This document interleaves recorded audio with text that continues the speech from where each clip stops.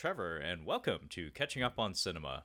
If you aren't familiar with the program, Catching Up on Cinema is a film analysis podcast wherein we introduce each other to films, expand our cinematic horizons, and, in essence, catch up on our cinema. So it is the month of April 2022, and is once again that very special time of the month wherein we do our very special Tales from the Shelf episode. And in joining me in this endeavor, I have my good buddy Brad from the Cinema Speak podcast. How's it going, Brad? Oh, it's going great. Thanks for having me back for another month of looking at stuff that I own and, in this case, haven't watched.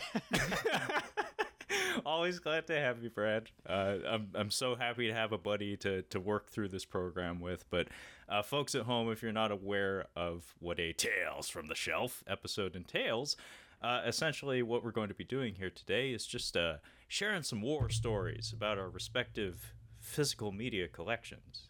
In our case, DVDs, Blu-rays, and 4K discs, movies, if you will. And for today's episode, we are actually revisiting something that, Brad, correct me if I'm wrong, has been at least a year since we've done one of these? I think it was, if I'm correct in remembering, it was like August of 2020 when we last did the backlog. So it's been a while. Holy shit. Yeah. Yeah, it's been a minute, folks. So it's long overdue, I guess, at this point. Maybe this should be like an annual thing, like a cleaning out the closet sort of thing. But what we're going to be doing today, folks, is the Backlog Boogie, part 2, if you will. So this is a theme that we have done previous, as Brad had said, in 2020. And the Backlog Boogie is essentially us taking a look at our backlog of films. That would be discs that we have not watched, or if you want to expand it even further, movies we may have seen previous, but discs we have not put into our players before. So basically, we're just going to spotlight some movies that happen to reside in our respective backlogs at the moment. In my case, and I'm sure this is the case with you as well, Brad, some of these picks probably have been sitting on the backlog shelf since 2020 and probably will not move for another 2 years. Long before 2020. Long before. Okay, well, be sure to point out the ones that have been collecting dust. Yeah. That's part of the ritual. Like, that's part of the process. Yeah. So anyway, as is customary, being as it's my show and I'm the host, I'm going to throw my good buddy Brad under the bus and request that he be the first to start us off and share the first title from his backlog. Yeah, well, let's see here. How do I start? So I guess there's a little bit of a theme, a little bit of an unintentional theme with my backlog, and it's almost like regret, I guess would be the theme, because with a lot of my picks here, I don't think I have. I guess I maybe have one 4K, but most of my picks right now are Blu-ray, and some of these are films that I purchased on Blu-ray, never watched, and are now coming out on 4K, which puts you in the dilemma of, okay, so now do I watch this movie on Blu-ray before I purchase the 4K so I can justify my Blu-ray purchase? Should I just skip over Blu-ray even though I spent my money on it and go straight to 4K? What am I going to do here? I mean, it's a tough situation. Have you ever found yourself in that, Trevor? Oh, absolutely. It's a very common occurrence in the Trevor household. Very sad, very frustrating, but it's just natural part of being a collector. Yep. So this one, the first one, it's not, it's like kind of half in that zone. It's not a total, like, I bought this film and it was upgraded to 4K. Some of those are like that, and we'll get into that later. But this one is a film from a very famous filmmaker. Some would maybe say one of the most famous I'd maybe say top three. Maybe top three. And his filmography, I've seen a good deal of his filmography, but I have not seen all of it. And I was kind of purchasing a lot of his films that I haven't seen. I'm just going to go through from start to finish sometime and do a full-on go through everything, because he doesn't have that much. And I guess I'll stop teasing you. The filmmaker is Mr. Stanley Kubrick, and the film I'm highlighting right here is the Criterion release of The Killing, one of his very early films. And I do think I own all of Kubrick's films on Blu-ray in some form. I think. I could be wrong. But this film, it's a noir. I believe it's like a heist film. And it's supposed to be great. You know, like you say, if it's in Criterion Collection, there's a reason to own it. But the reason that it's a bit of a regret for me is not necessarily because of The Killing. You got a nice little booklet here, if you can on the video. Not necessarily because of the Killing, but this also includes Stanley Kubrick's earlier film, which I believe is called Killer's Kiss. I think it might be his very first film, actually. And Killer's Kiss is now being put out on 4K by Kino. So this was a bonus feature on the Killing disc, and now Kino is releasing it in 4K, and I'm sure it's going to look much better. Like, I don't know what sort of transfer was done for the Killer's Kiss, because it's only a bonus feature on the Criterion disc of The Killing. So, I don't know. But my plan was, like, when I purchased this disc here, this disc of The Killing, I'm like, boom. It's basically Kubrick's first 2 films, one purchase, easy. If I'm going to do his whole filmography, bada bing, bada boom, easy purchase. But now, like, am I going to wait and purchase the Kino disc of Killer's Kiss, or should I just watch the bonus feature version? I don't know. It's a tough situation, and I don't know how I'm going to proceed. It's been keeping me up at night. That is a dilemma. I think that, I think most people would be prone to purchase like an additional disc to like for display purposes, I guess. Yeah. Like if you're a Kubrick head, it's only appropriate that you showcase each individual title in its own case. But it is difficult when, you know, you're trying to keep the lights on, you're paying your bills, and you know deep down, I do technically have that movie already. Yeah. Trevor, I guess, should I bring this up now? I guess I will. And Get into it, Brad. You can edit this out because I'm not endorsing this in any way. But here's a little tip for you. Just a little tip. And this has certainly helped my Blu-ray spending. It has made it a little less taxing while not cutting back on my spending of blues. So I found this thing, and you're going to think this is some like scam or something. Maybe you've heard of this. I don't know. But it's a thing. This isn't going to be some multi-level marketing. No, shit, is it? You might think it is, but it's not. This is really going to upset our relationship, Brad, don't worry. Don't worry. If it is. It's not. It's just a nice way to supplement income, all right? And I'm not endorsing this in any way, and you get full permission if you want to edit this out. But I found a thing. It's called Swag Bucks. Have you heard of Swag Bucks? No, but the name is fucking sketch as hell. All right, here's the deal. It's a little sketch, but it's actually not. I will say I have been using Swag Bucks for about a month and a half now, and it has helped me purchase several Blu-rays and 4Ks without spending a dime. And what Swag Bucks is it's an app, or you can do it on the web, but I use the app. It's basically, they are a service that, like, these marketing companies, it's basically surveys.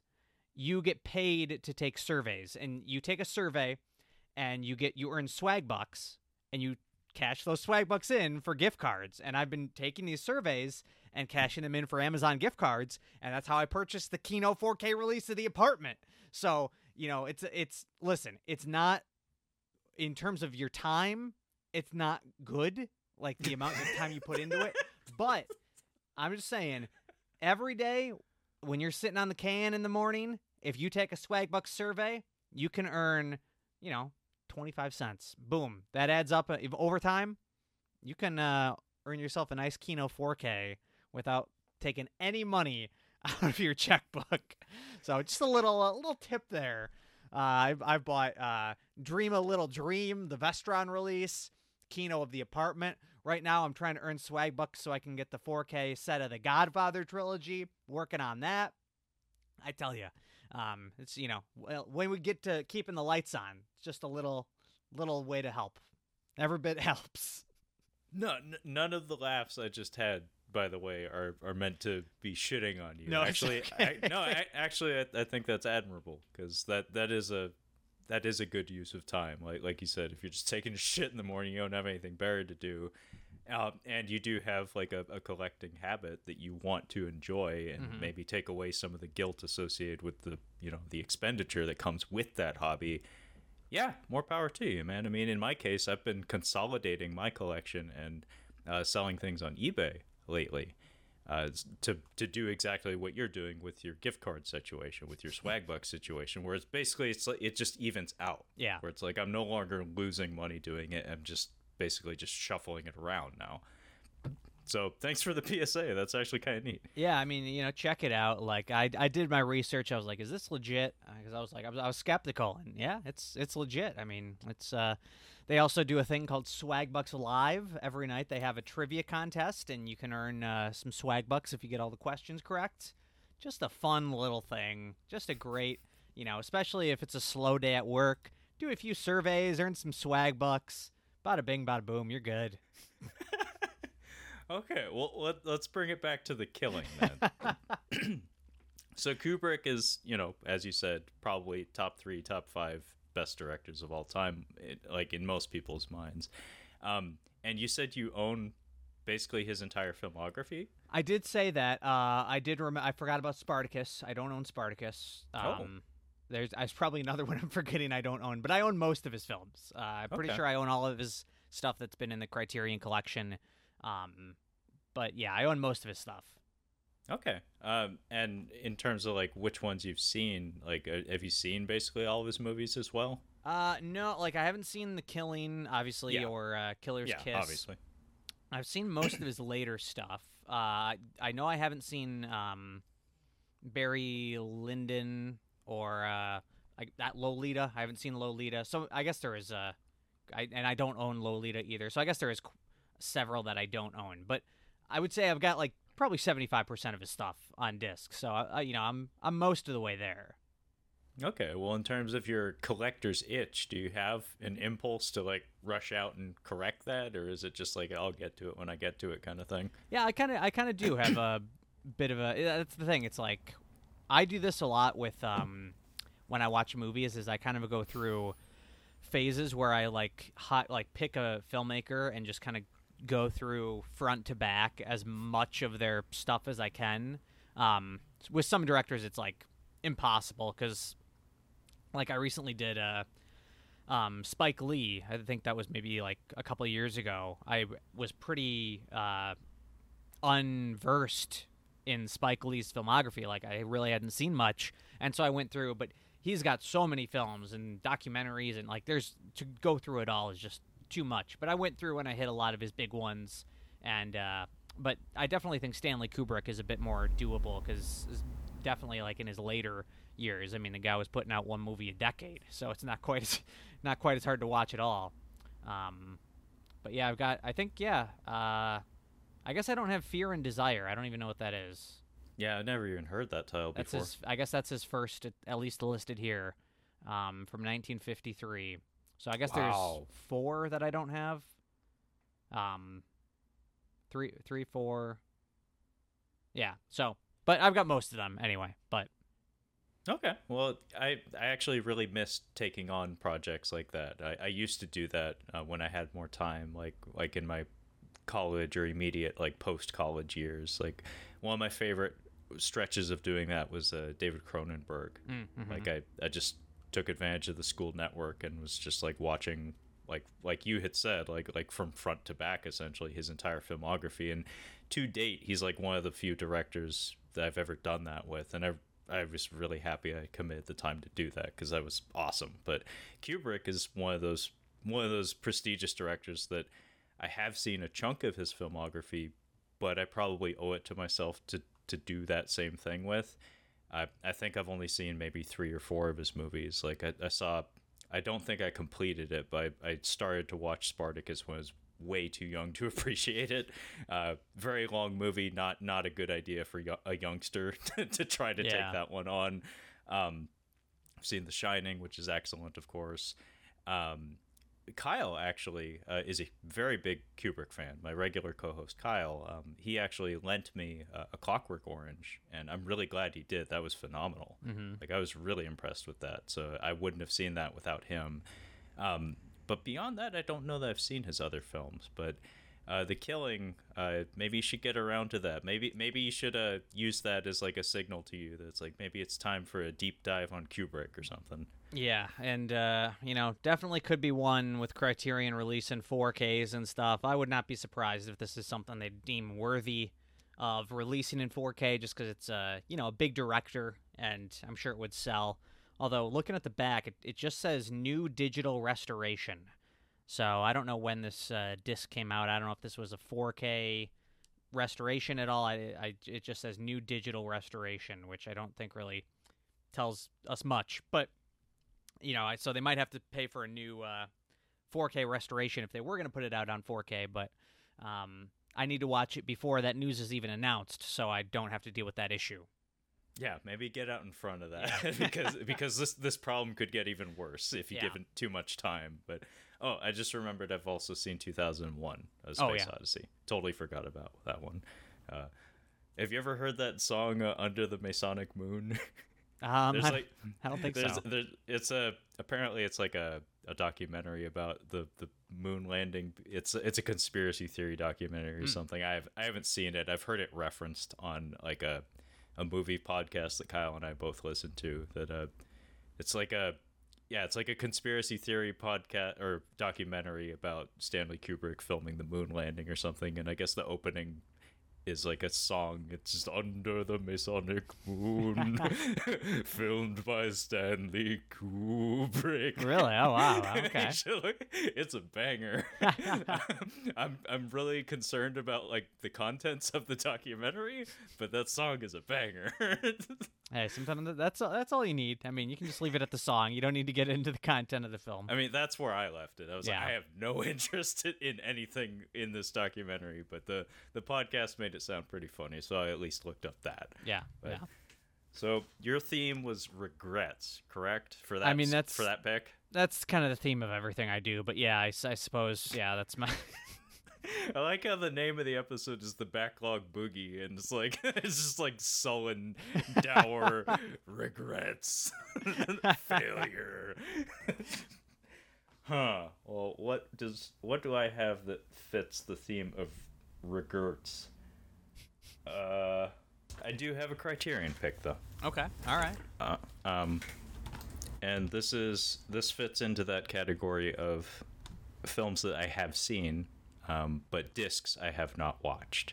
So I have seen this film. I know it quite well. There's a reason I bought it. It's because I know and like it. But I have never found the right occasion to watch this. And it's actually grating on me because I bought this wanting to watch it. And I just haven't had the right occasion. Anyway, this is a Criterion disc of Juzo Itami's Tampopo from 1985. It's a Japanese film about a woman that basically has an adventure in learning how to make like the quote perfect bowl of ramen, so like Japanese noodle soup. And this movie is so goddamn charming. Like everything about it makes you feel very good when you're watching it. It's very easy to slip into. The characters, and there are many, are so very likable. The movie has a lovely look and a texture to it. And it has something that it has a quality to it that seems to be like a consistent thing among like Japanese storytelling. It's a procedural in its own way that somehow just through the process of exploring and learning a thing in depth, like a task or an activity, somehow you just get engrossed in it. And instead of being the stalest, most boring fucking thing you can imagine, somehow it ends up being the most fascinating fucking thing you've ever seen. Where it's like if you look at like even like the world of like anime and manga, like there's basically a comic book for every hobby that exists. I'm almost 100% positive there's like a model train manga. There's definitely a bread making manga that was very, very popular. There's sports. And it's basically just like taking a magnifying glass and putting it over a subject and exploring the procedure of it and the ritual behind it in the extreme. And I can even think of other Japanese films that also kind of have this similar kind of vibe to them. One of them is actually a film that's very near and dear to me. It's like one of the only movies I've ever seen in the theater with my grandma, who is Japanese and lives in Hawaii. It's called Okuribito, or Departures, and it's about Japanese funeral rituals. There's also a Japanese film called, I think, The Funeral, which is also about a funeral. But this one's about like a traditional funeral procedure that is somewhat arcane and not especially well known, especially considering that like handling of dead bodies is considered very taboo in that culture. Mm-hmm. But the movie is absolutely gorgeous and has one of the most beautiful soundtracks I've ever heard. It's Joe Hisaishi, who did most of Hayao Miyazaki's films. He has a sound that, Brad, I'm sure even you, like, if you've seen a few Miyazaki films, you probably kind of know what I'm getting at there. Yeah. But in addition to Departures, you also have A Taxing Woman, that's about tax auditing. It's the most engrossing and fucking awesome movie you can imagine. And it's about tax auditing, and they make it so fucking interesting. And that's the case with Tampopo, where it's that we're just making noodles. We're learning how to make fucking delicious noodles, and it's so fucking fascinating and entertaining. And a lot of it has to do with just the vibe, the characters, and just how colorful things are. Like every supporting character, no matter how minor, has like some moment associated with them that is very, very memorable. And this is a movie I've really, really wanted to give another watch.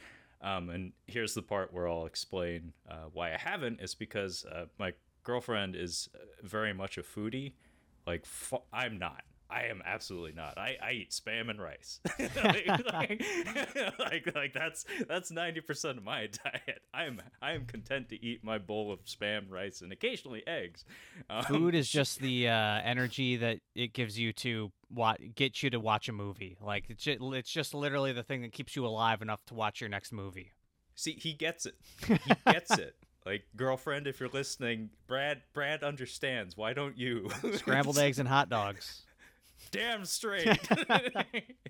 If I had hot dogs, I would eat exactly that tonight. Yeah. I only have eggs, so it's just going to be scrambled eggs and rice. But I am not much of a foodie. She is, and this movie absolutely showcases glorious, beautiful food. And I could totally see her being enraptured with some of the sequences in this film. So basically, I bought this with the intention of watching it with her, and we just haven't ever found an occasion to watch it. So I'm like, I know I'm going to watch it with her.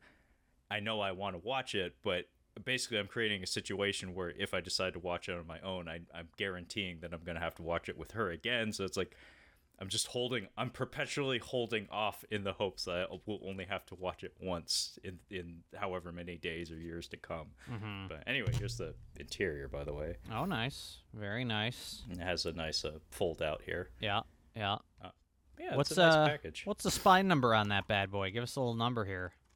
It is 868. 868. If that's readable. Okay. Yeah. Yeah. Yeah, that's that's like you were saying, the kind of thing where sometimes with a film, the more hyper specific you are in your subject matter, there's some interest there. If you just make a film about, I don't know, like something broad that's been made a million times before, like, it's harder to stand out. It's it's kind of like with YouTube algorithms. Like, if you're gonna post a review of Avengers: Age of Ultron, it's gonna be tough to break through. But if you put out a review of Vinegar Syndrome's 4K release of Dracula Sucks, well, then you might be able to break through on those algorithms there, because you're hitting more of a niche market. So it's kind of falls into that zone. Are you going to be giving us a review of Dracula Sucks soon? No, I need to state this. I've stated it before. I've stated it again. As much as I love Vinegar Syndrome, I do not own any of their adult film titles, including Dracula Sucks. Okay, I just figured I'd ask. Not yet, at least. Okay. I don't think YouTube would be very happy about that, even in audio form. That's true. But... That's true. Yeah. But yeah, you're absolutely right about like how searches work and whatnot. Like if you cast too wide a net, if you just rush out to do the thing that everybody else is doing, you're you're not going to get found at all. But more niche things, the right people will be prone to find that thing. Mm-hmm. So like if say you're googling movies about ramen specifically, you'll find, I think there's like a Brittany Murphy movie, and then that, and then Tampopo. So I'm pretty sure there is like I think it was her. I haven't watched it myself, but I remember like scrolling through the girlfriend's Netflix, and she likes Brittany Murphy, so of course she shows up in her search results. Am I right, Brad? There is is it the Ramen Girl? That'd be it, Brad. Yeah, starring Brittany Murphy. Yeah. Hey, okay. This guy's got a memory on him. But yeah, that's pretty impressive. It's about a girl who goes to Japan and decides to learn how to cook ramen. Yeah, that's a movie that exists. Yeah, I don't know. Could be a little cultural appropriation going on there. I don't know. This is from 2008. I don't know. I'm just it seems like a little bit of a dated. Let's make a movie about Japanese culture, and our main character is going to be a white woman. Yeah, I hate to say it, but Mr. Baseball was in like the 90s, and like I don't know that like America's respect for other cultures had grown much even by 2008. so probably not. I have no idea about I don't have any idea what that movie is. I've just seen the poster. I'm looking at the poster, and even the poster seems a little problematic. And listen, I'm not one of those guys that's going to say, yeah. I'm not canceling the Ramen Girl. I'm just saying, I don't know if this would fly in today's age. I'm just saying, I don't know. Well, I'm not about to run out and go watch it. No. I have my ramen movie, and it's Tampopo. Yeah, it's excellent. Have you seen or heard of it, Brad? I have heard of it and know of it basically only from its reputation in the Criterion Collection. I kind of knew it was about ramen just based on the cover of the Criterion artwork, but that's about it. Yeah, I would recommend it. It's a good couples watch too. So like if you twist your girlfriend's arm, maybe she'll be nice and watch it with you. Yeah, I will say that you were wrong. I don't want to call you wrong or a liar, but I will. There are 4 movies that come up when you Google movies about ramen. What are they? The Tampopo and the Ramen Girl, of course. But also there is a movie called Ramen Shop from 2018. And I love the title of this, Ramen Heads from 2017. Is that like a horror movie or something, or a documentary? I think it's a doc, maybe. I mean, that sounds like a ramen like fanatic film or something. Yeah, like, it just sounds like something we're I would hunting for the best bowl in the country or the city or something. Sounds like something I would say. Like I'm a real ramen head. I mean, you actually gotten me in the habit of just throwing head like just as a catch-all suffix for whatever the fuck. Yeah. It's like, yeah, I'm a real wrestling head. Yeah, I'm a baseball head. Yeah, I'm a hot dog head. It works for everything. A scrambled egg and hot dog head. Yeah, I'm a scrambled egg and hot dog head. Oh, yeah. Real connoisseur over here.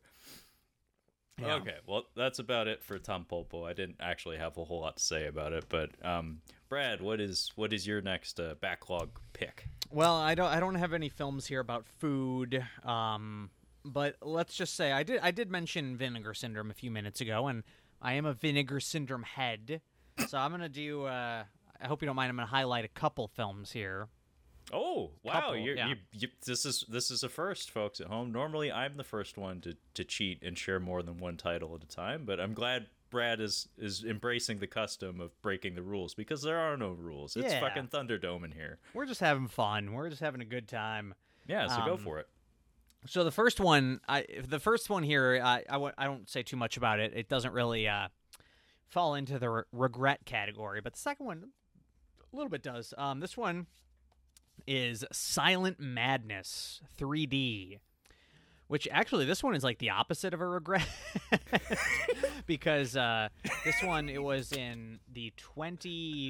last year's halfway to Black Friday sale, so last year's May sale, and this one I made my order Friday night. And then Saturday, I was checking the site, and the limited edition with the slipcover, very nice, embossed. The limited edition was down to like only 100 units or whatever. And I'm like, do I really want to purchase this slasher movie, and I said, well, if it's in 3D, yeah, hell yeah, I do. I better get it while it's the limited edition. So this is kind of the opposite of a regret. But, it's just a slasher about an escaped mental patient who goes on a killing spree and kills a bunch of young co-eds, I think, while they're camping or something. I don't know. I did watch maybe the first 5-10 minutes of it to try out the 3D, which the 3D glasses are very nice. You've got your branded Silent Madness 3D glasses. Only comes with put them on for a sec. Yeah, it only comes. It's very nice. Only comes with what two pair. If this is a pair, if you couldn't call this a pair, you know what I mean? Yeah. The language on that doesn't really track. Yeah, I don't understand it. Maybe it's because there's two lenses. Must be. Yeah. So you could only watch this in 3D with one other person at a time. But there is a 2D version. You can watch a 2D version, and also there's the there's the good 3D, like if you have an actual 3D television, or the just like old school shitty 3D, which I don't have a 3D TV, so that's how I would have to experience it. But just a fun little slasher there. Watched a little bit of it just to test out the 3D. But the one that I actually have regret on, and not really regret, but it is Forgotten Gialli Volume 1. Forgotten Gialli Volume 1, which contains, let's see here. Got it. Trauma, police are blundering in the dark, and the killer is one of 13. So it's 3 films, and 2 reasons this is a regret. First of all, I have only gotten into Vinegar Syndrome in the last probably 3.5 years, maybe 4 years. It's but it's not like I've been keeping up on them forever. And I did not get the limited edition of this, so this is just the standard edition, which it contains all the same stuff, all the same shit. But I gotta be honest, this case for these 3 films, a little dinky. Not a big fan. Like, you look at with the limited edition box of this, oh, it's gorgeous, absolutely gorgeous. So, bit of a regret there. Also, the other reason it's a regret is that I don't know if you know, but there is an Arrow sale going on right now, Trevor. I'm aware. Right now, and I was going through adding stuff to my cart, and they have a couple sets called Giallo Essentials, and I do like Giallo films. I mean, I know you kind of have said something like you can defer to me when it comes to Giallo because you're the Giallo head, and I'm the Giallo head. But I don't know if I'd say I'm too big of a head because the Giallo Essentials, I've not seen any films in either of those sets. So I'm like, if I'm the Giallo head, I need to pop on these. But then it just gets into the zone like, here I've got 3 Giallo films, Forgotten Gialli, Volume 1, and I have not watched a single one of them. And here I'm going to buy another set of Giallo films, probably do the same thing, not watch a single one of them. Although I am better at Arrow for some reason. I don't know. I do tend to actually watch most of my Arrow releases, at least one of them, like 1 out of the 3. But anyway, just some, old school Giallo, whatever you want to call it. Can't speak to the content of the films because I haven't seen them, but I am a fan of the genre, and I keep this crossed my mind earlier this week. I was like, I should watch one of these bad boys. Maybe this week it'll happen. We'll see. Yeah, I'm hopeful that happens because you often do talk about Giallo, and I know you have an appreciation for the genre, so it's only appropriate that you crack open the essentials. But I would like to point. Ooh, very slick. Nice reversible artwork there. I always like that. That's a nifty feature. It made me very happy to find that on was it Scream Factory's Alligator disc? Oh yeah, yeah. Because as a kid, I remember walking by the VHS cover of Alligator, and I always thought that painted image of the misty sewer alligator, it's gorgeous. I always liked it, and I was really happy to see that they included that because honestly I'm not a huge fan of the new cover that they went with, but it's reversible, so I don't have to worry about that. But I would like to point out, correct me if I'm wrong, Brad, but the title that those goggles came from, you featured that in one of your YouTube videos, correct? I believe it was featured in an unboxing video. It might have been the one you edited, actually. The one that you re-edited. First one. Yeah, folks. It's not to be released to the public, but when Brad was getting started with his YouTube career, let's call it what it is, I took it upon myself to take the raw footage and just have my way with it. So I have my personal edit of Brad's first video, and yeah, I think it was the one, the Vinegar Syndrome unboxing. That's right. Yeah, yeah. Yeah. And Good you times. still like you did a great job on that, and I still steal some of your bits that you put in there. I still steal some of like the shaking of the box and the glass shattering. Classic. Like that's just a great bit. I think I use that for every unboxing. Well, remember that when you hit it big, and you can give me a producer's credit. Yeah, and then I can reap all the benefits. I mean, your video was basically the producer's cut. So I mean, there you go. It's the pilot, is Yeah. what it is. There you go. But yeah, it's funny. I've never actually watched a 3D film at home. I mean, I've seen a couple in the theater in the post Avatar years. I saw Avatar in the theater in 3D, and then like one or two other 3D movies, mostly just because of time slots. Honestly, it had nothing to do with actually seeking out the 3D. It was just we're here now. Like this is the only showing available, so I guess we'll get the 3D. Yeah. And I always remember having to do like research about like the shitty 3D movies, of which there were far too many to count, where like they were post-processed, like they weren't shot with the intention of being rendered in 3D. So like when you went to go see them, they're just like a dark, murky mess when you had your 3D glasses on. But I've never actually done the blue and red goggle thing before. I've had opportunities. Like I remember my dad pointing out that there was I think it was a Creature from the Black Lagoon VHS tape at our grocery store that it was advertised with the 3D, and I think they would give you the glasses with it when you rented it, but we never did that. I think my Blu-ray of Creature from the Black Lagoon includes. Let me see if I can find it here. Includes a 3D. I'm sure it's easy to do with two pair of 3D goggles on. Starting to get dizzy. Includes on camera 3D and 2D versions. So yeah, you can because it was marketed as it was released as a 3D film, but I don't own a 3D television, so but that's what's great with Silent Madness is that it does include the old school. You know, you don't need a 3D television or whatnot. Like you can just watch it on. Or I got it. You're gonna go cross-eyed, man. But yeah, check it out. I remember watching the first 5-10 minutes and wasn't blown away by the 3D. I was like, "Oh, this is gonna be a lot of fun," and it wasn't that fun. But the movie, I'm sure, it's not a comment on the movie. It's more just 3D was a little lame. I mean, I'm not expecting miracles or anything. Like it's an antiquated technology. I don't think that it was ever all that good, but the novelty factor is very, very high. So that's kind of neat. But very handsome releases from Vinegar Syndrome. Like their packaging is always just chef's kiss. Beautiful. They always kill it. Yeah, they always do. But I don't actually have very many titles of theirs.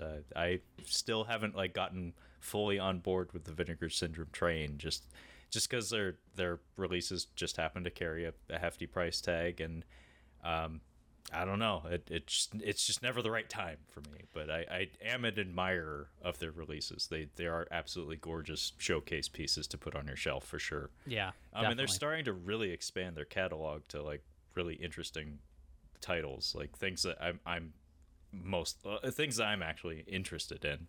Well, and they're partner labels too. Like they've got so many partner labels now. It's like legitimately insane. Like I said it before, man. I'm pretty sure Vinegar Syndrome is going to like occupy a greater like footprint in the media landscape. Like I think they're making moves, and I think they're doing very, very well. Yeah.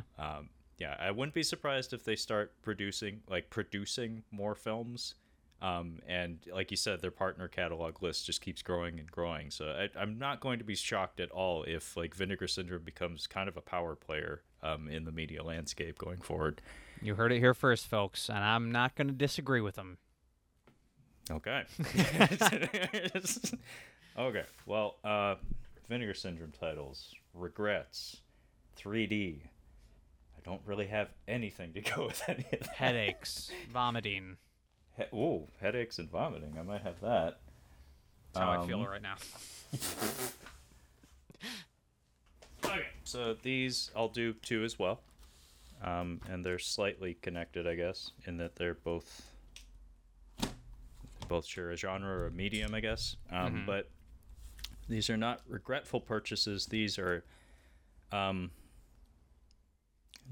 ill-advised either, but I guess this is more of a case of biting off more than you can chew. Where it's just like you get a thing and you're in the right space mentally when you hit the buy button, like at whatever vendor you're buying it from, and then by the time it gets to your doorstep, it's like, I don't have time for this, and then it goes on the backlog shelf and it sits there for 2 years, and then 3 years, and however many years, because it's just never the right time. Like, yeah. It's kind of the case with Tampopo, although in this case it's mostly just I don't do well with series format, and I've talked to you about this before, Brad. That like series are very intimidating to me. Like movies are more enticing because I know what I'm getting into. It's like it's an hour and a half or it's a 2-hour thing, and then I'm done. However many sessions it takes, it's like it's just 2 hours. I can get through that. But like a 25 episode television series or something, it's like my brain can't project that far ahead in terms of like how many sessions that's going to take, like how much of a commitment that's going to have to be. So I oftentimes just don't start. It's endlessly frustrating because there's so many good series format titles out there these days. Like we're kind of in a golden age for this sort of thing. Anyway, so I have here some more Japanese shit because it's me. Big fucking surprise. So I have here 2 box sets of 2 different anime series that happen to be nostalgia picks for me and a lot of people in my relative age range. So that would be Outlaw Star, and this is I think 50 episodes maybe, or 49. And then I also have a box that I believe I showed off when we talked with Brian and Michelle from the Movies for Life podcast. By the way, super fucking jealous of Michelle's Tremors box from Arrow. Oh, yeah. Damn, that thing was spectacular. Like, I didn't know it was that fucking cool until she showed it. It's a good-looking set, yeah. I was like, fuck, that. And it's also the right movie for me. And probably you too, where it's like that's a box that we should, Brad, you and I should have that box. That is a regret I have. That is one of my... for real. I am kicking myself over that because I really do love that movie. Did you pick up the RoboCop 4K? Don't make that mistake again, bud. I did because of that conversation, because of that exhibition of that Arrow box. I was like, holy shit, that's what they look like? Yep. I didn't know that. I was not aware of that. I am all in on the Arrow 4K trains. I've got Dune, Hills Have Eyes, and RoboCop impressed. Now. Yeah, I got An American Werewolf in London and RoboCop. Yeah. Purely off of the strength of that exhibition of that Tremors box, because I had no idea that's what they give you. An American Werewolf in London, it's got the limited edition box too. It does. I was fortunate. Wish you hadn't said that.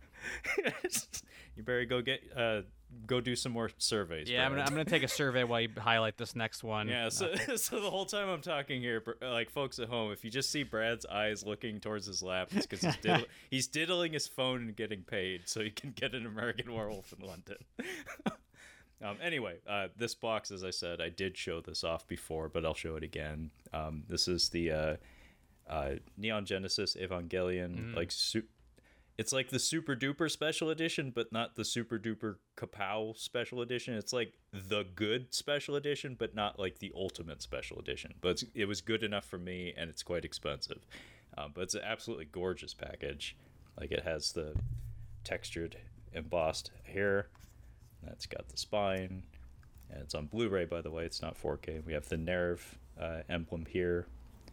And it comes in 3 different clamshell cases. Includes the movies, the compilation, like the movie, the end of Evangelion, the compilation movie that's like a recap of the entire television series, the 25 or 26 episode television series. And then a curious special feature that's included with the discs of the series is it includes the original English dub. So they redid the audio track for this release, but it also includes like the late 90s dub, which is objectively bad. But if you have nostalgia for that, which many of us do, it's included in here. Like if you want to hear the objectively worse English dub, go for it. I mean, it's kind of funny, Brad. Like, to go down a rabbit hole for just 1 second. It's not gonna be a big tangent, I promise. Dude, I talked about swag bucks for 10 minutes at the start of this. You're good, dude. You're good. We have to tag swag bucks on this episode. You've seen Akira, correct? Just say that one more time. Akira? No, I have not. Oh, you haven't? I have not. Check it out if you're into some cyberpunk. That's the motorcycle one, correct? Yes. Okay. Yes. No, I have not. I can't recommend it enough.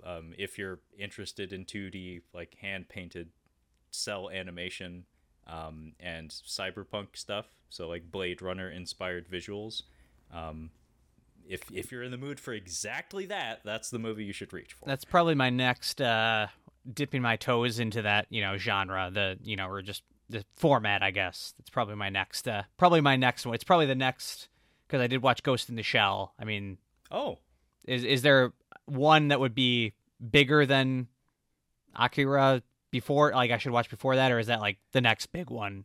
That's kind of the big one. Yeah. Like, in fact, it's almost problematic because it's so big, where it's just like in terms of like narrative value, it's a mess. Like, good fucking luck understanding what's happening. It's an example of what happens when you condense a comic book that's this wide on your shelf into a movie that's this long. Mm-hmm. They can only do so much, so like everything's kept very vague, and most of the storytelling is just kind of moving on. We can't be bothered with this shit. Gotcha. But as a pure technical exhibition, it's some of the most gorgeous hand-drawn animation you'll see in feature film format. Like, shorts out there exist that have like some technical merits that surpass it, but like in terms of like feature length achievements, and especially in Japanese animation, it's kind of like up there.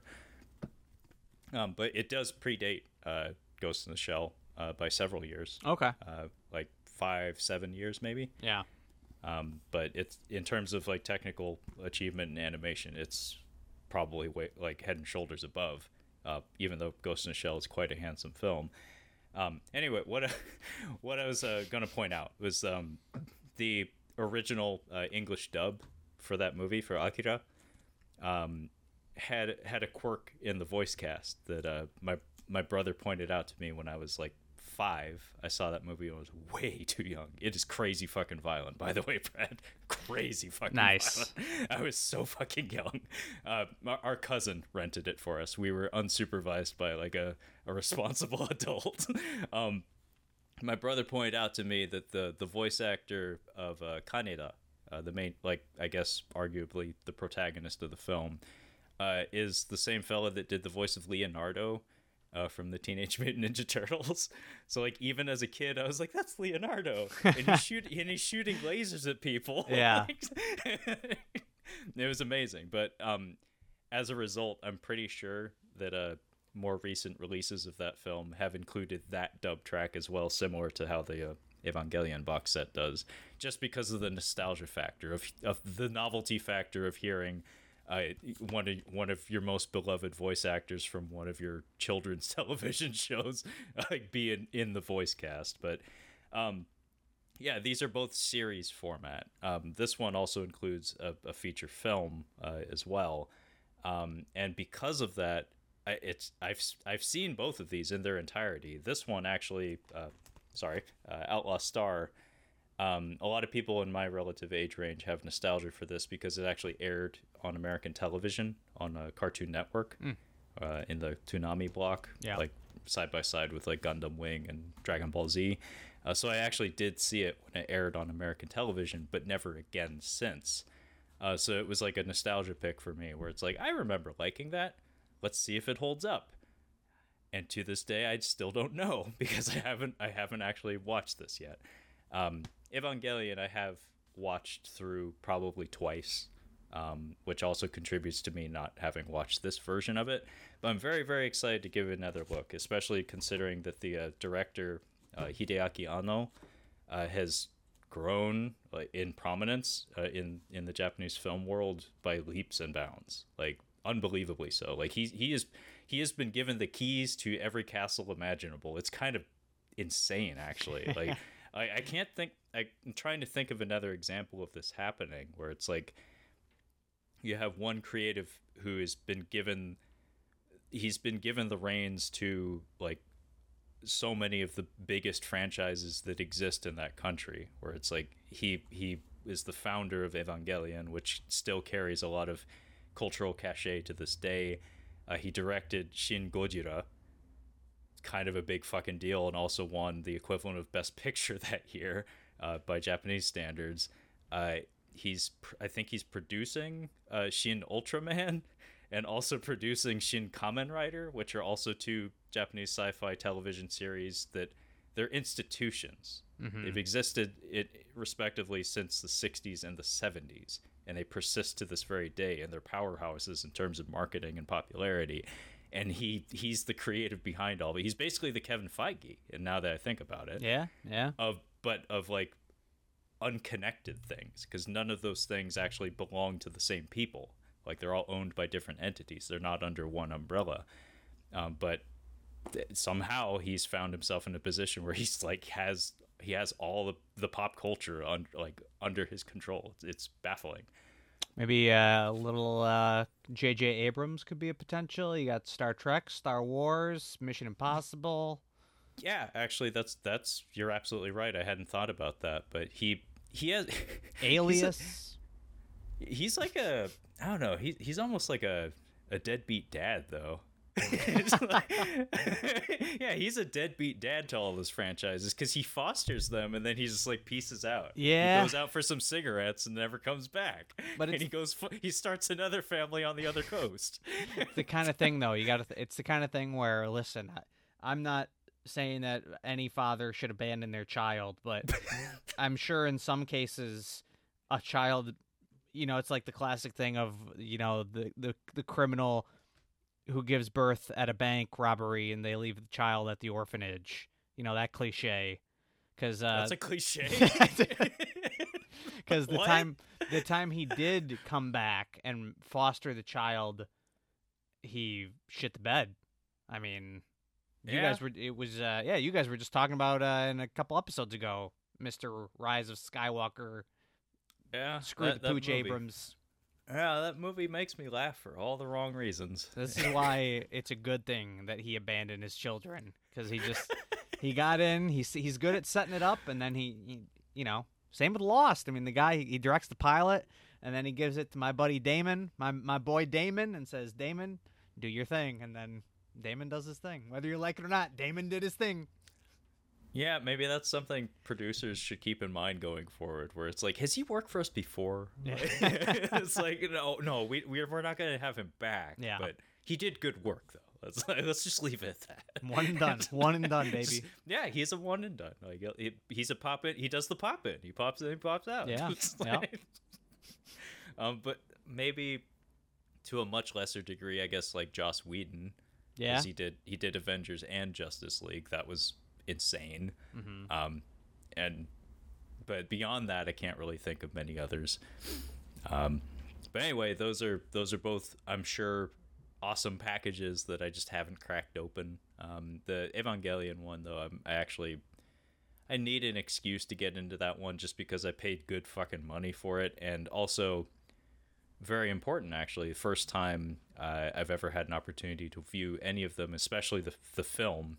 Which is presented in the widescreen format, unlike the TV version, in HD to any capacity. Like the only time I've ever seen that series was on DVD, and it's in like 4:3. So this could be eye opening, honestly. Some would say you haven't even seen the series then. I mean, yeah, these standards are very, very different these days. And Yeah. both of our eyes are trained to a different standard. Yeah. It's just crazy, like how, like, you know, I'm very particular about like watching a movie. I'm making sure like my TV settings are just right. Like, you know, I go and like, you know, making sure everything, like, I'm very like OCD about that.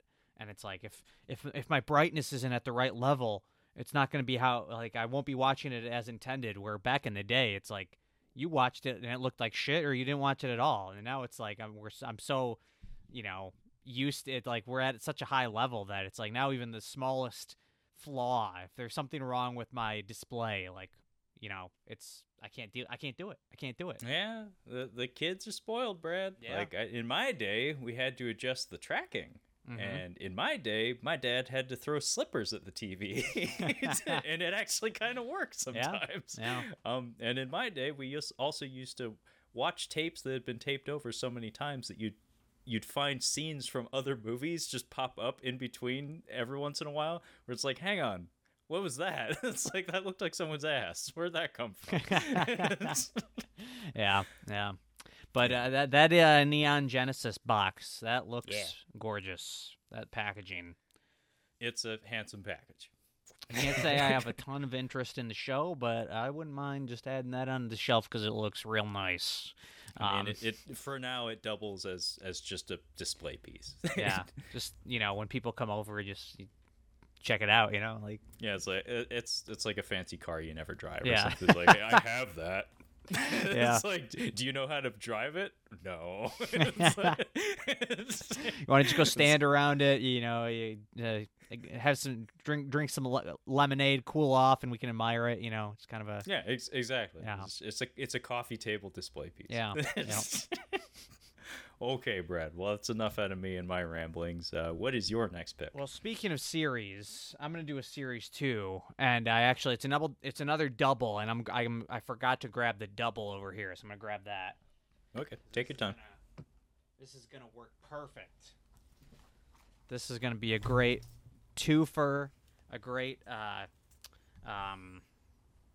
transition from what you were talking about, because listen, there's so much TV out there nowadays. It is insane. Like, it is.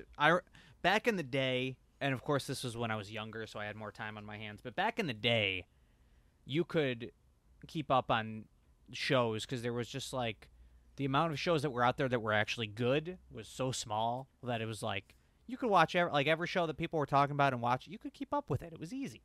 Like, I know you're not a big TV guy, but like back in the day, you could do it. Like, honestly, if you tried, you could do it. Nowadays, there's so many streaming services, it's impossible. Like, there's so many shows that I want to watch that you can't keep up. But anyway, so I don't know if I'll ever I might be done ever rewatching shows. Like, I think, oh man, I'd like to rewatch that show, and it's like, why? There's so much that I haven't even watched. You think, like, I saw a clip, R.I.P. Robert Morse from Mad Men. I know Kyle loves Mad Men. One of the actors from Mad Men just recently died in the last couple weeks, and I saw people sharing clips from Mad Men, and I was like, man, I'd like to watch Mad Men again.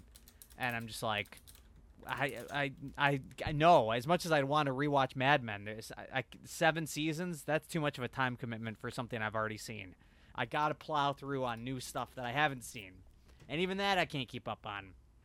So anyway, here's two shows that I haven't seen, that I want to watch, that who knows if I'm ever going to watch. It's a long preamble, but the first one, and they're basically one and the same. They're the same.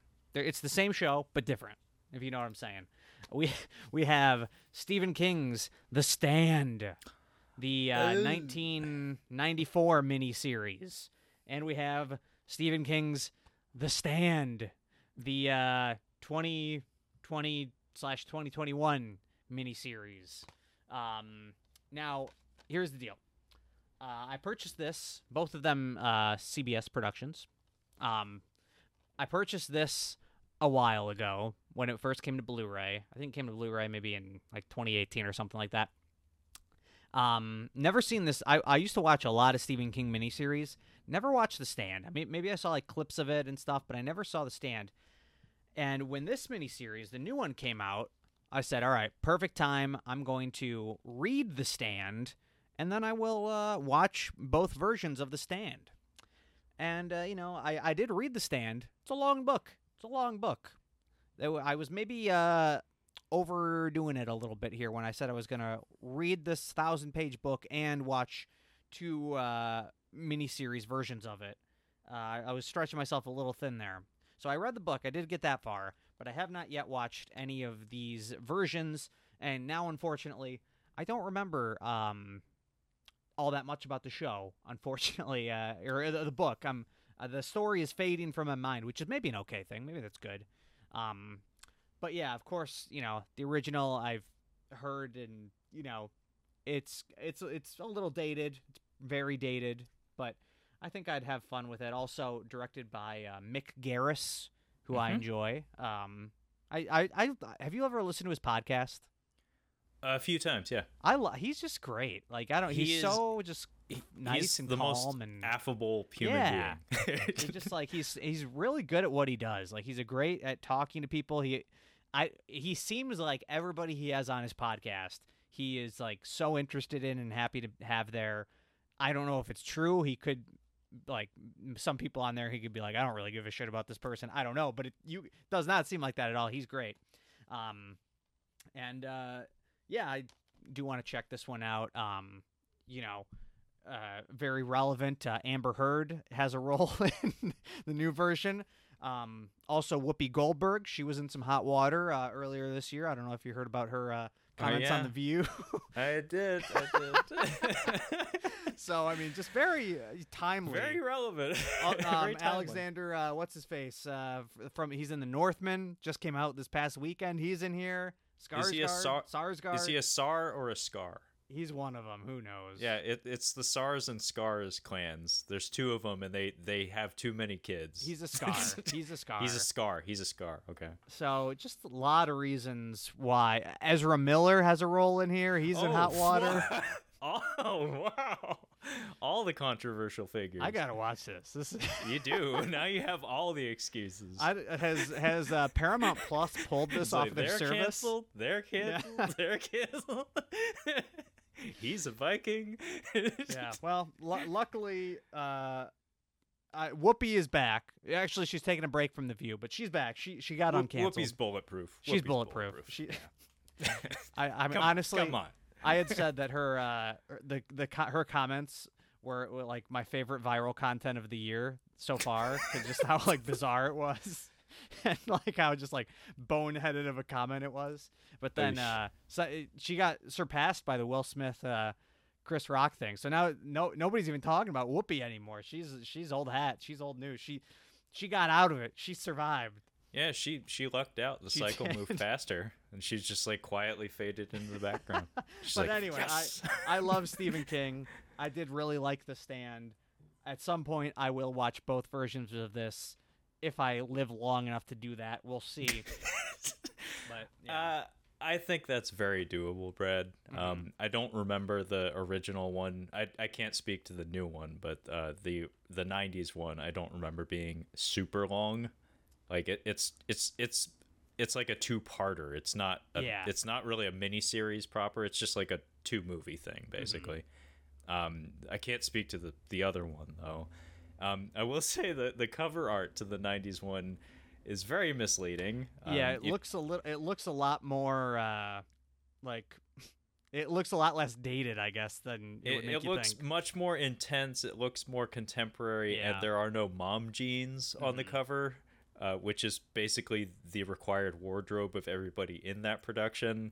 It's a very mom jeans heavy. It's a very denim heavy production, and texturally, it is very much of its time. Such that, for me personally, I love coming back to movies that look like that. Mm-hmm. Like they're hideous. They look cheap and they look like ass. But I remember when the world looked like that. I have pristine memories of when my environment just looked like that. Even like I don't know if you can see the images on the back. They kind of like They were selective. Yeah, they they were were definitely selective with those screen caps. Yeah.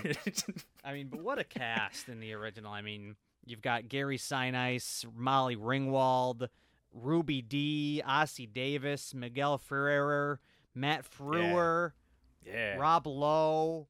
What a Yeah. cast. I mean, just classic. Yeah, Miguel Ferrer he's always appreciated, and Mm-hmm. Rob Lowe is mostly mute in that one, unfortunately. But at that time, he was doing good work. Is he- And Matt Frewer is always fucking awesome. Is he so I'm trying to I can't wait to watch this old version cuz in the novel I believe there is a character who is mute and also a character who is mentally challenged. Which Yeah. I am Yes. guessing Yes. is not portrayed very well in this old version. Absolutely not. Am I wrong? It's the actor from Coach, isn't it? Isn't it what's his face? Yes, I think you're absolutely right. I can't remember his name, but I'm pretty sure you're right. Yeah, Dauber from Coach. Daubert, there. Yeah, good job. Good memory. Like I said, going back to a thing from that time period that has that particular aesthetic it's like a warm blanket, man. Like all those Stephen King miniseries from that era, and any TV movie from that era just has that vibe to it. And I actually would love to put that on right now. I would just like put it on the background, just like it'd be like hopping into a time portal or something. But the new one, I feel like kind of got the shit end of the stick when it came to timing. And also the streaming service. Wasn't it like a CBS streaming service original or something? Yeah, it was before it became Paramount Plus. It was CBS All Access. Shit. So, yeah. Nobody saw that. Yeah. It's funny because I don't remember hearing enough about it to know if it's good or not, honestly. I heard it was not very well received. Actually, when because I think it's kind of sort of told out of chronological order, Whoa. which I think rubbed some people the wrong way potentially. I don't know. I think it could be interesting. I don't know. I think it could be good. Some of the talent behind the camera. I think it's directed by the guy who did the New Mutants. Oh fuck! Yeah, That's which not good. at least he did the first episode. At least I don't think he did the whole thing. Dude, that's not good. I mean, it's like The Walking Dead as brought to you by Frank Darabont, and then this fucking guy gives you The Stand, and then pieces out because it's too busy. But yeah, yeah, The New Mutants was terrible. I waited quite a while to check that one out, and I most certainly did not pay to watch that film. That is trash.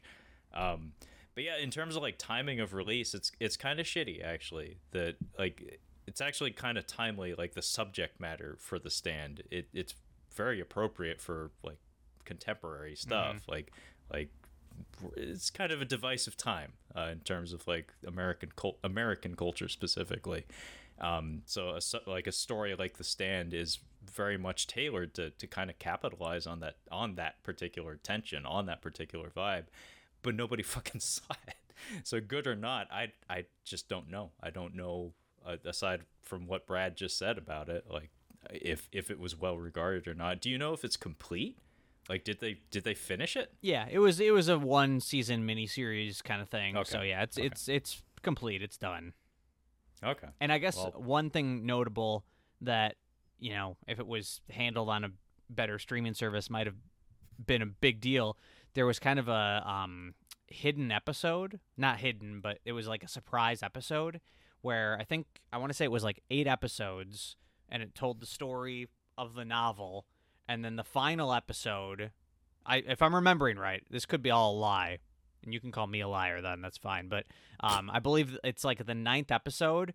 It takes place after the events of the novel, and the 9th episode is, I think, written by Stephen King, or he at least gave them notes on it. So it is like, canon, and it was kind of like you're getting a little bit more than you ever got in any previous version of The Stand, which is kind of cool. That is kind of cool. Hopefully they didn't totally fuck it up, because that is like one of his more beloved stories. And it's also like the one that he's most George Lucas-y about, as far as I understand. Yeah.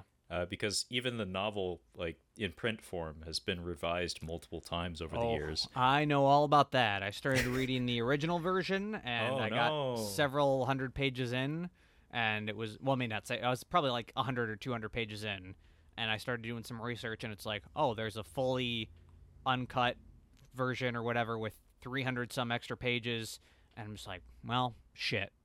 Am I ever going to read this book twice and do both? No, so I should probably restart and do the do the whole thing, do the big one, right? So I restarted, and I was like, can I just like pick and choose? And it was like there was too many, so I said, nope, we got to start from scratch. You fucked me, King. Yeah. You fucked me. Yeah. It's okay. It's a good book, thankfully. Yep.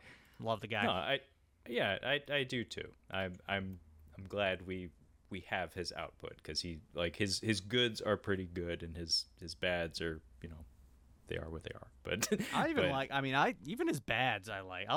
I want it on record, because listen, I hope he lives a long time, but he's getting up there, and we know when he dies, it is going to be, everybody is going to be like, I love Stephen King. Like, it is going to be insane how much people will say they love him. And I want it on record. I love him now, before he's dead. I'm even reading I'm reading Salem's Lot right now. I love King. I am a King head. So I want that on record. Well, you have it. Brad is a King head through and through. Head. Yeah, and like everybody overnight will conveniently forget that his endings generally kind of suck. Hey, I'm all about the journey. But the journey is always phenomenal. And his setups are always impeccable. Nobody could ever take that away from him. But like in general, his payoffs are not extraordinary. But the setup, the journey is always worth it, though. I could give you a few, I think, that have some solid endings. But yeah, for the most part, I'd agree. Yeah. Okay. Well, now you got me wanting to go back and rewatch the 90s one anyway. Yeah. I can't speak to the new one. What do I got?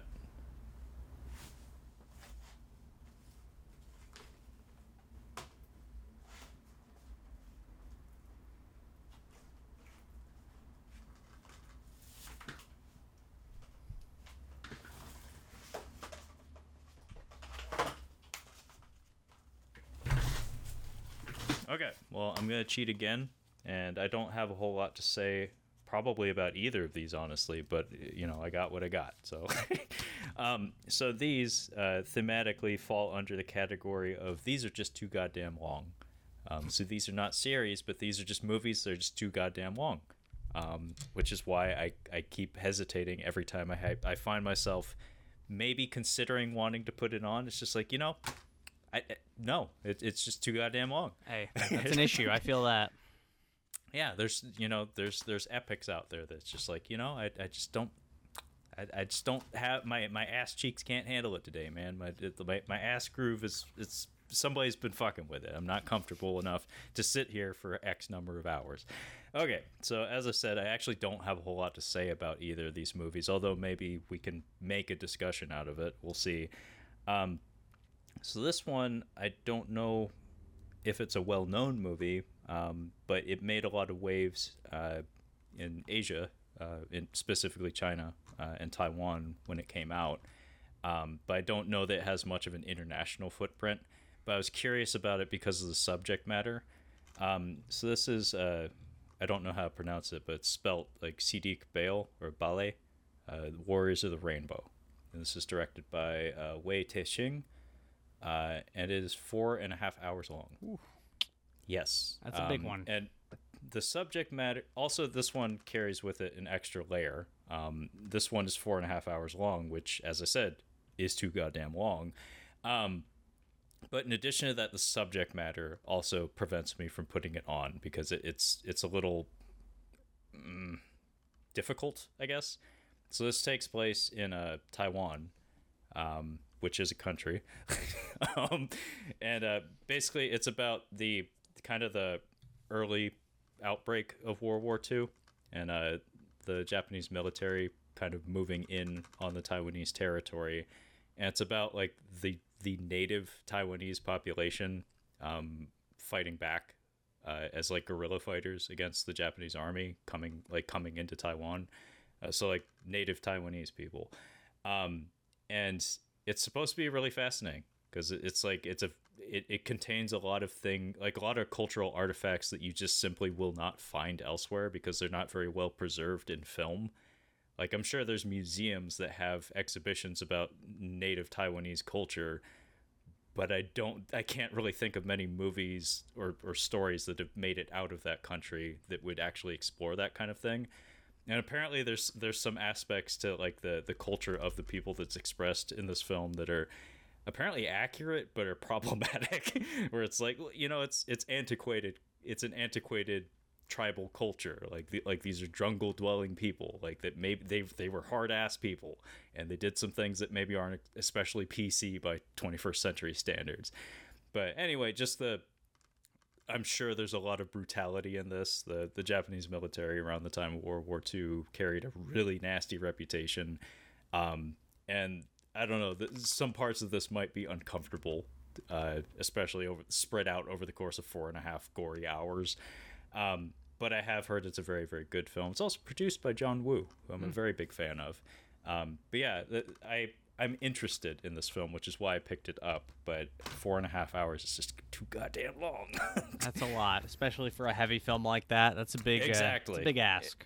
Yeah, it's like I don't want to get dragged through the mud for 4.5 hours, man. Yeah. Like you have to be in a mood for that. But the other one is, of course, Zack Snyder's Justice League on 4K, which I think I did mention earlier in the form of Joss Whedon taking the helm of the original theatrical release of this one. But I picked this one up on disc format, even though it's readily available on HBO. And I did watch it like via HBO. And I'm curious, Brad, what are your thoughts on this guy? Have you watched it? Yeah, I did. I did see it. I don't know. I liked it. I guess I liked it more than obviously the original Justice League, but I still didn't love it. I don't know. It's like, yeah, I appreciate its ambition, but I feel like a lot of people were, I don't know, not necessarily giving it a free pass, but it just, I like that Zack Snyder was able to just go for it and put it all out there. But at the same time, it's kind of like, it's a little much. I don't know. I guess I did watch it pretty much all in one sitting. Like, I took maybe a break here or there. But I did also rewatch the regular Justice League for comparison's sake. And maybe that might have hurt my enjoyment. I was pretty Justice Leagued out by the time I was 2 hours into Zack Snyder's version. But yeah, it's definitely an improvement for sure. Yeah, I mostly agree with you. I would say it's a marked improvement. It does not need to be 4 hours long. Yeah. It's very indulgent. I guess that's maybe the word I want to look for. Yeah. Yeah, you hit the nail on the head. It is very indulgent. It's very self-indulgent on the part of the filmmaker and the production. It did not need to be 4 hours long, but for what it's worth, the changes made are actually improvements. I did not appreciate the Return of the King style endings, plural. That was not especially well executed, especially the very obviously green screen sequences where it's like, I don't know if any of these people were ever in the same room together. Mm-hmm. but on the whole, it's like the reason I picked up this disc is because novelty factor. It was an historic moment, I guess, that fucking Twitter gave way to a fucking movie. It's not something I was asking for. I honestly didn't care. I didn't care very much for the Joss Whedon version of the film. And as I said, I do think this is it's the superior cut of the film. But just for the historical precedent of it, I thought it would be interesting to take a look at the supplements and maybe if they have any making ofs or a commentary associated with it. That's what I'm interested in. I don't actually have a whole lot of desire to rewatch the film as a film, but I would actually really love to study it just because of the precedent that it set. It's a fascinating thing. It has kind of seemingly got the ball rolling for more instances of this sort of thing playing out, just because it's been done. It's not as big of a mystery. It's not as massive an undertaking. But yeah, I will say this much. I do think it's better than Army of the Dead. But that's just a me thing. Yeah. I had a lot of problems with that movie. I forget, what did you think of that one? Yeah, I definitely had a lot of problems with it as well. I might have given both those movies the same score, to be honest. That's fair. I think I gave them both a 3. But yeah, I mean, Army of the Dead was fun, but messy and kind of indulgent again. But that's kind of Zack Snyder's thing. Not quite as indulgent, but yeah, I would maybe give the edge to Army of the Dead a little bit, but not by much.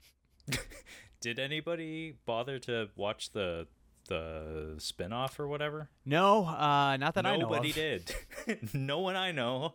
I've never seen a review posted for it. Yeah, that was a big swing and a miss right there, I think. I don't think anyone was clamoring for that.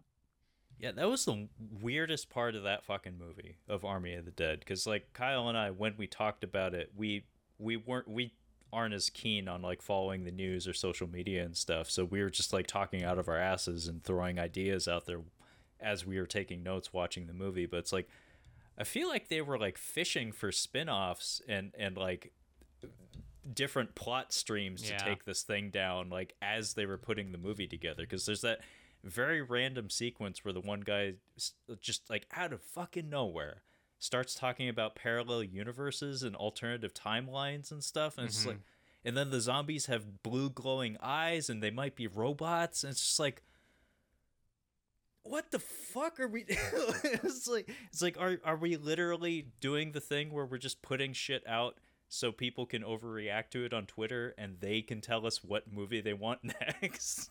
Like, that's what it reeks of. It's just it's a test kitchen. It's not a proper narrative. It's a test kitchen for further narratives.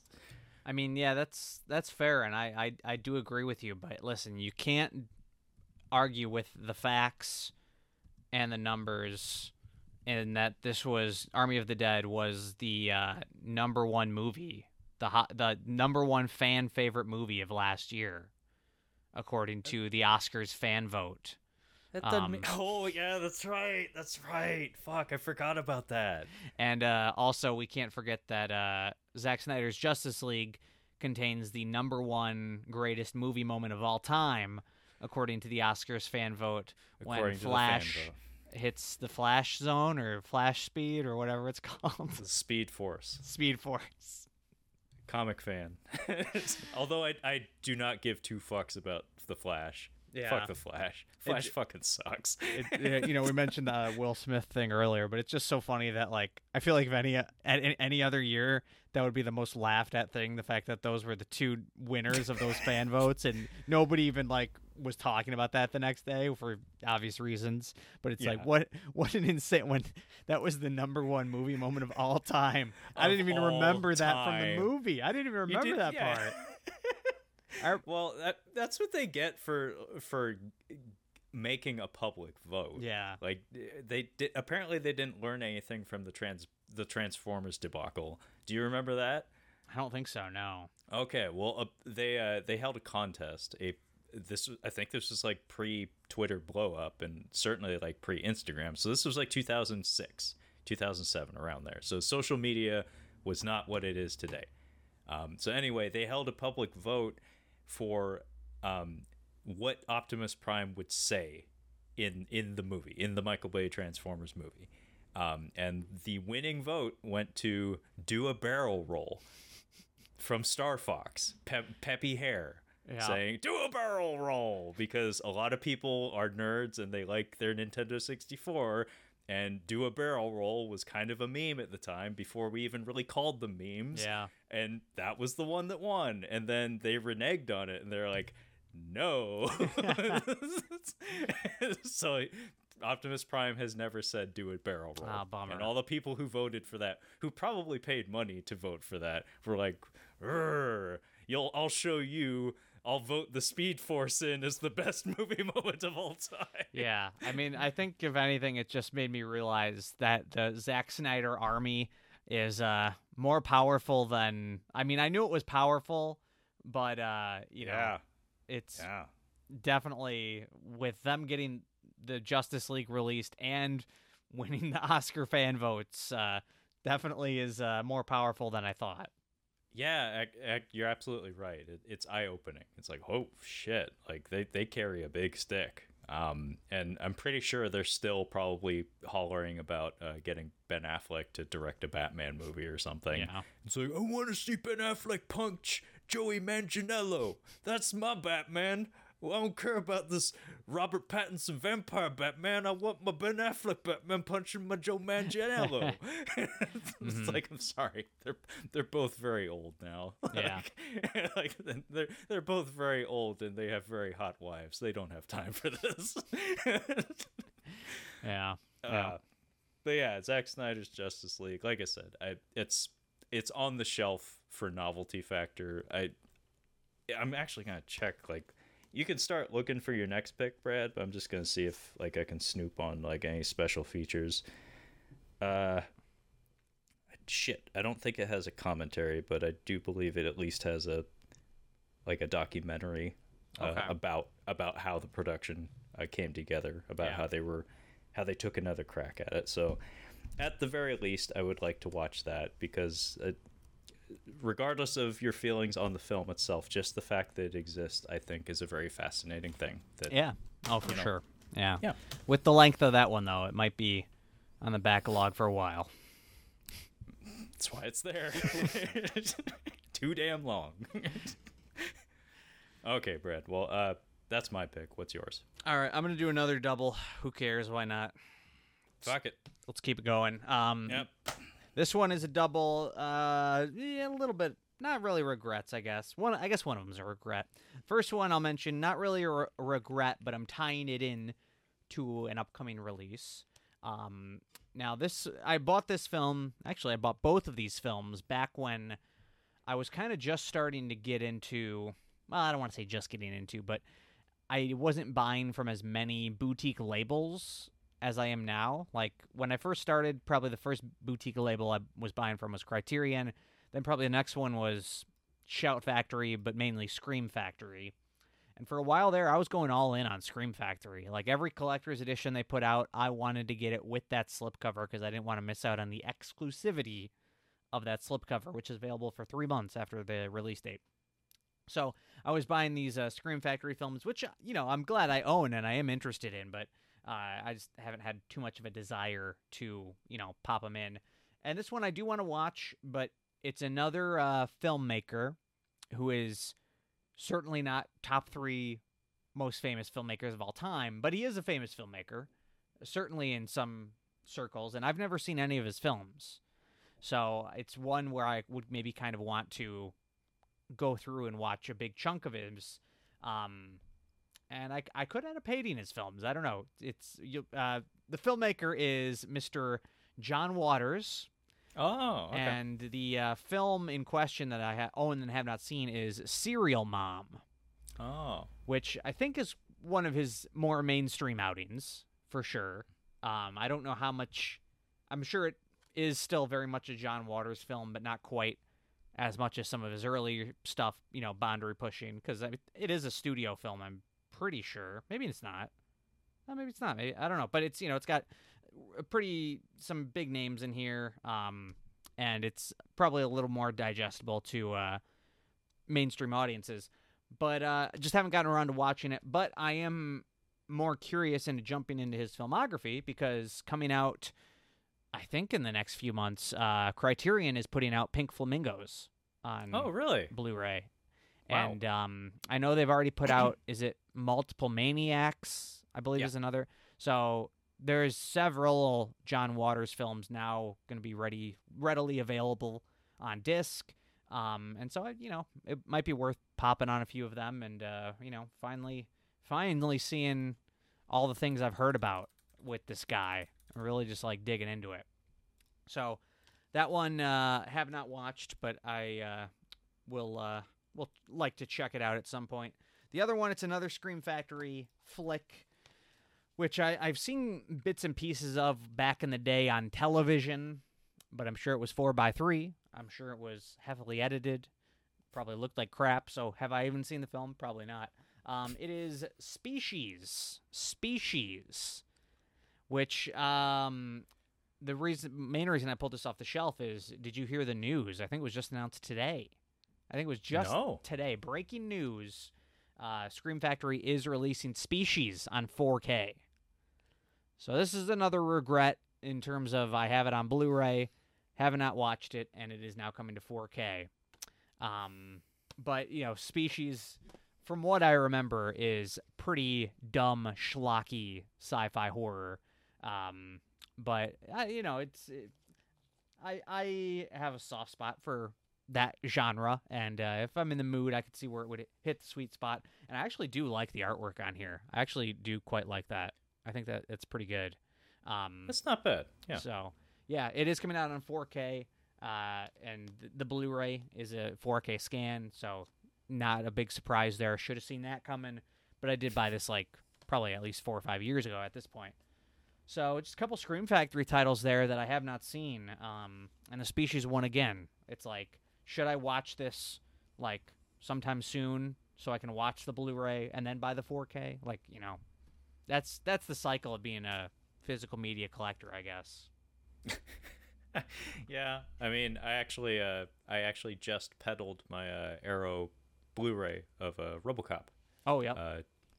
I sold it on the eBay because I picked up the 4K and I was like, well, I'm never gonna use this again. So I'm like, you know, I'm at that stage of collecting now where I'm actually actively consolidating, where I've actually been purging some of my DVDs that I have duplicates of in Blu-ray format and whatnot. Yeah. See, I have not gotten there yet, unfortunately. Thank you for showing that. I was actually going to ask about that because that's the VHS cover art I remember, and I always remember liking that because I always thought it was spooky. Yeah. Like, it actually was creepy to me when I was a little kid. Pretty good. It's pretty good. That's far creepier than the actual movie. Yeah, you got a little nice little action there on the disc. Not bad. Not bad. Yeah. And you know, I didn't even mention that if you're a total Species head, which I'm sure we all are, not only is Scream Factory putting out the 4K of the original, but I believe it is 88 Films in the UK is doing a box set of all 4 Species films, if I'm getting the number correct. So if you're a big Species head, you're going to be buying the 4K and that box set, let's be honest. I'd sooner buy the Anaconda 4-film box set, even though I agree. I can't vouch for Anaconda 3 and 4. I've seen part of the second one. I know one of them has David Hasselhoff, which is always a plus. But I actually don't know the quality of some of those later sequels. But yeah. Species, I think you're right. I think it's 4. I think it was part of the third one. It had a very strange plot where it was uncomfortable, where the alien gal has like a father figure human. It's like, oh, it's like, I don't need her to say the word daddy. Yeah. like not in this direct to video nudity filled alien horror movie. But man, the reason I was putting my palm to my temple. Yeah, you look like you were in pain. Yeah, I was, because I was trying to imagine what Species looks like on 4K, and it's like, there are some effect shots in that movie you do not want to see in a higher fidelity format. like there's some spotty CGI in that film that is raggedy in standard and high definition. I don't know if you need the 4K treatment for that. So I'd say, you know, you don't need to worry about that. But Species is dumb. It's really dumb, but it's actually like kind of an oh my god in terms of the cast. Yeah, it's pretty solid. I was just looking at Ben Kingsley, Alfred Molina. I'd say Michael Madsen, Forrest Whitaker. Yeah, huge. Actually, funny enough, when I was talking to Harrison and Jordan from the Grief Burrito podcast just the other day about Uwe Boll's Blood Rain, Species actually came up as a talking point because I was comparing Kristanna Loken, aka the Terminatrix from Terminator 3, and Natasha Henstridge, aka the Syl, I think is the character's name from Species.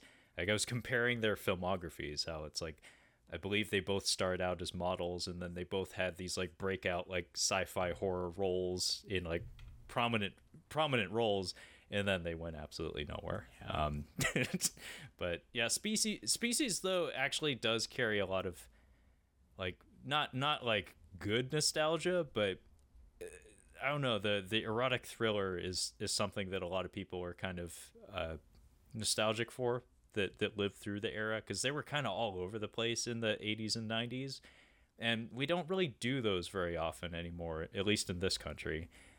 So to have like an alien spin on that subject matter was only natural. It's like it's only natural we're going to do a peanut butter and chocolate kind of scenario with one of the more popular genres going. So it does have some novelty factor associated with that, and it has some good gore.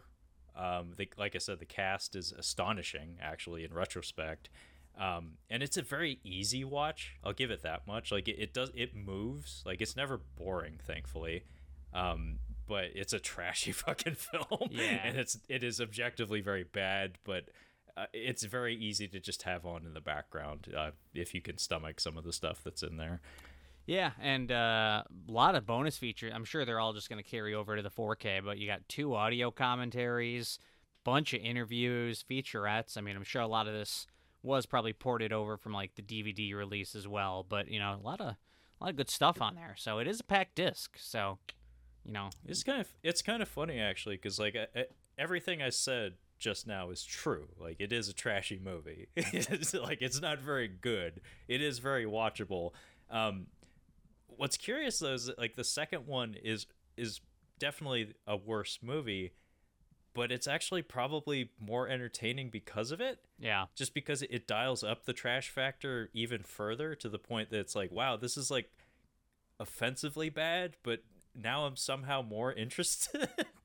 It's kind of a trip. Like it's a bizarre movie. It's a bizarre pairing of films, but as far as I understand, that was the last of them to make it to theaters. But I've seen both of them a couple of times.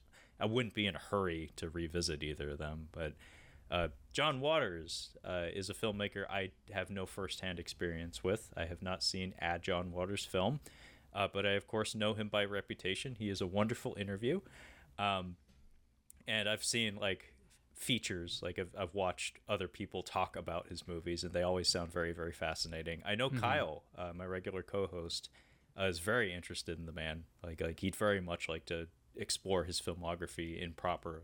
I'm pretty sure he's seen a handful of his movies, but he's talked about him like a few times here and there as being a director he'd very much like to know more about. But Serial Mom actually seems like a movie that looks like a lot of fun. I've seen a couple of clips. I think Kathleen Turner's in there, correct? Yeah.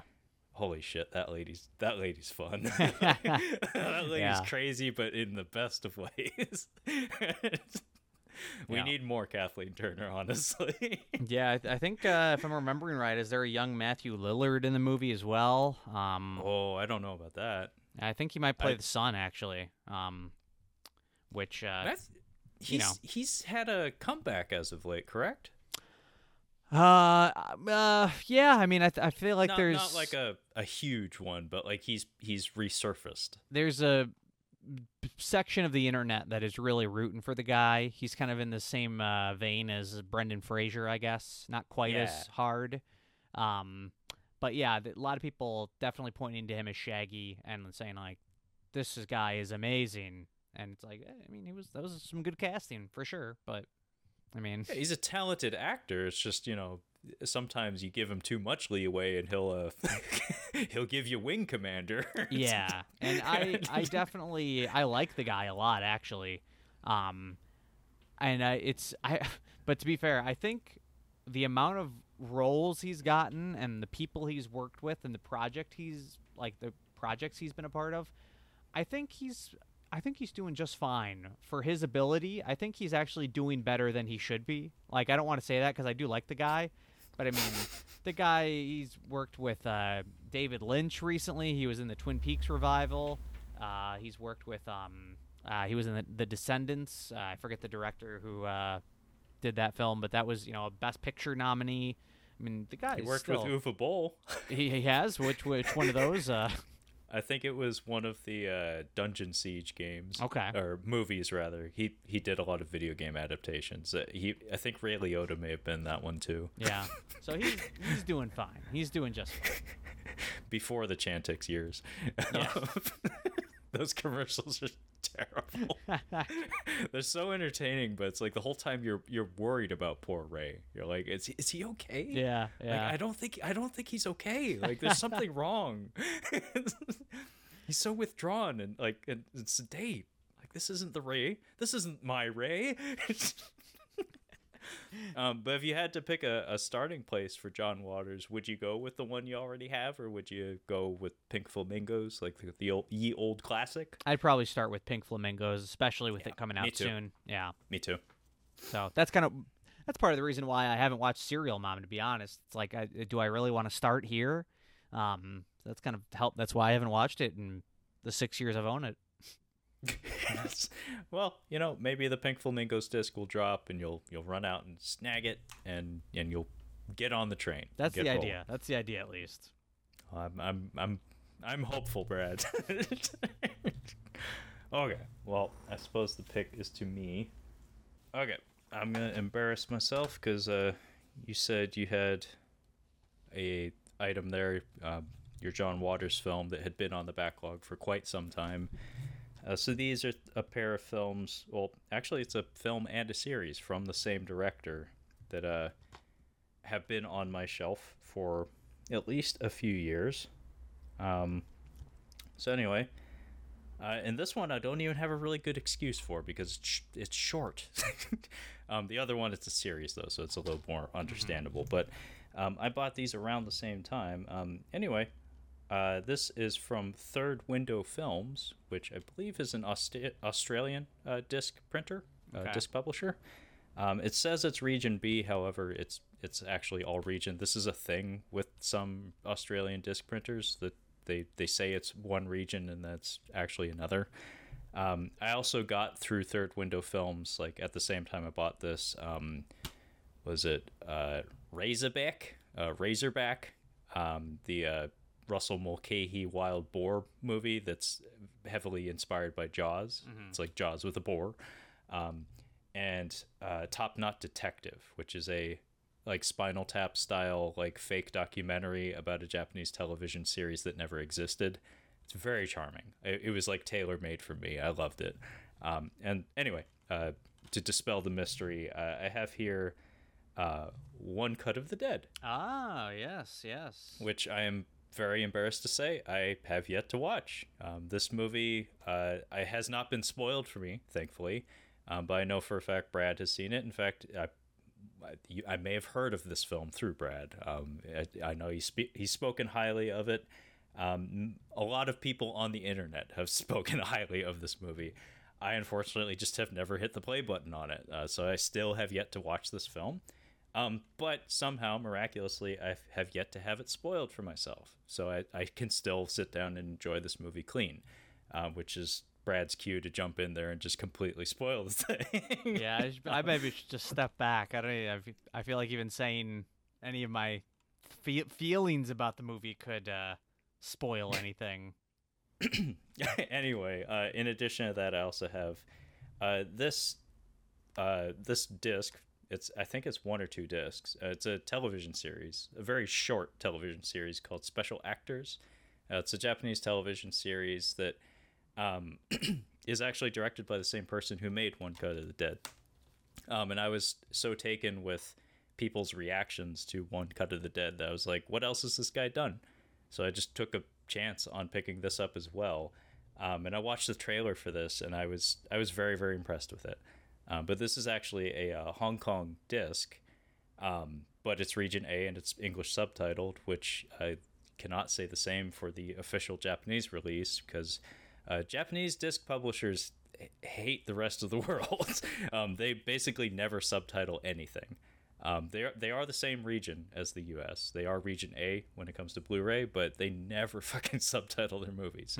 It's very strange. Yeah. Like Hong Kong, Korea, China, they all very, very commonly English subtitle all their discs, but Japan not so much. But anyway, this is a very short television series that had a very novel premise. That reason I picked it up was just purely off of the reputation of this one. So have not watched either of them. Yeah, I mean that's some good ones there. At least One Cut of the Dead I can vouch for. That's one that you're probably past the point where any spoilers would just be popping up for you now, but that is one you do not want to get anything spoiled for. So you need to be careful out there. Okay, well, not every pick has to be an in-depth conversation, so we can just leave it at that. All right. Yeah, I would hate to spoil anything for you. Yeah. So, all right. Well, I can go. Probably go one more round here. You want to go? Yeah, I'm good for one more. All right. I will. Let's just do another twofer. Let's just do it again. Why not? And this one. I'm glad you're showing more of your shit. Yeah, this one. It's a twofer. This one is a twofer in genre. A lot of these were twofers in like a boutique label, but this one is a twofer in genre. And one genre that I've been saying it a lot this year, and I've said I'm going to make it my goal this year to watch more from this genre. So far, I think I've watched one film from this genre this year, so I'm doing a good job so far. Is the Western genre. I am not a Western head. I want to be one, but I just have not seen that many Westerns. I've seen, some of the big ones, but there's a lot that I haven't seen, and there's a lot out there. So a couple that I own that I bought because it's like, I need to start watching some fucking Westerns, and then I don't end up watching them. But one of them, let's just throw this one out there, Clint Eastwood himself in High Plains Drifter. I do own several other Westerns from the man, the myth, the legend himself, Mr. Clint Eastwood. But this one is one that he directed himself, I believe, yes. And put out by Kino. Gorgeous slipcover there. Some nice bonus features. Love me some Kino. And it's not only is the Western genre one that I need to watch more of, but a lot of Clint Eastwood's early films. I have not seen a lot of his early films, and they're not all Westerns that he directed, just a lot of his early stuff I have not seen. And then the other Western is a lesser-known one, but this one is a Vinegar Syndrome partner label, and it is one that is currently sold out. I bought it in the last sale, and I was lucky I snatched it up. It is a 4K release of a movie called Deadlock. So this one, it is a German Western, and it is actually put out by, I believe it's a German company, Subculture? Oh, I've seen that before. Okay, yep. So they actually, at least on Vinegar Syndrome's site, because Vinegar Syndrome basically is responsible for their U.S. distribution, I guess. This is the only Subculture release on Vinegar Syndrome's site at the moment. So as of now, I have the complete collection right here for the U.S. Subculture releases. But yeah, this is just German Western, and sounds like it's a very simple premise. It's a bunch of cowboys fighting over a bag of cash, and it is a 4K. I don't know if I said that. It is a 4K. The case does kind of look like a Criterion case almost. You got one of those cases, but it is a 4K, and I bet you it looks absolutely gorgeous. It was limited to 2,000 units, and I said, I've got to pick up this bad boy, and I'm glad I did in the last sale. It was one of the ones, this, along with your favorite film that you've watched in the last several years, Champagne and Bullets, I made sure to grab. Those were low in stock, and they were the first ones I grabbed in the sale. Immediately, the site opened, I went, boom, boom, put them both in my cart, checked out. We're good. We're good to go. And I lucked out because they did sell out not too long after. But, yeah, definitely need to watch more Westerns for sure. Yeah, you and me both. Westerns are a little bit of a, weak spot in my knowledge of cinema, and it's kind of shameful because, like, I mean, I'm being overly critical of myself. There are too many goddamn films out there, and we can only live to experience and appreciate so many of them. So to pretend that we can love and know all films is false. That's just not a possibility. So as I've gotten older, I've started to realize that, like, there's a lot of really great movies out there that I probably just won't see, and I need to learn to be okay with that. But the Western genre is so vast that it's like one of those things that it does feel kind of wrong to be like a student of the medium and not at least dip your toes into it, just because it basically was Hollywood for decades. Mm-hmm. Like, there are so many goddamn Westerns, and you just pointed out a German Western. I didn't even know they existed. And the trappings of the genre are so noteworthy and so well known that, like, you see cultural exchange, that even if the film itself doesn't take place in the American West, there are certain tropes that often manifest in films that come from other countries. There's the reason we have spaghetti westerns that are so named, because they're actually like Italian productions, oftentimes shot in Italy and dubbed after the fact. And then you have the Chambara films, the Japanese like samurai films, that there's a lot of crossover between a lot of the genre trappings and whatnot, that they kind of inspired each other. They kind of came up together. I don't know what it is about Westerns, but for some reason, it's not that they're repellent or anything. It feels somewhat impenetrable. Like it does feel like a little bit of a chore to get into them. And some of that also comes with just the age of a lot of the films. Like there's a certain texture and a certain, I don't know, pace to the edit of certain movies from certain eras that just, I don't know, you have to be in the right sort of mood to want to go back in time and revisit that.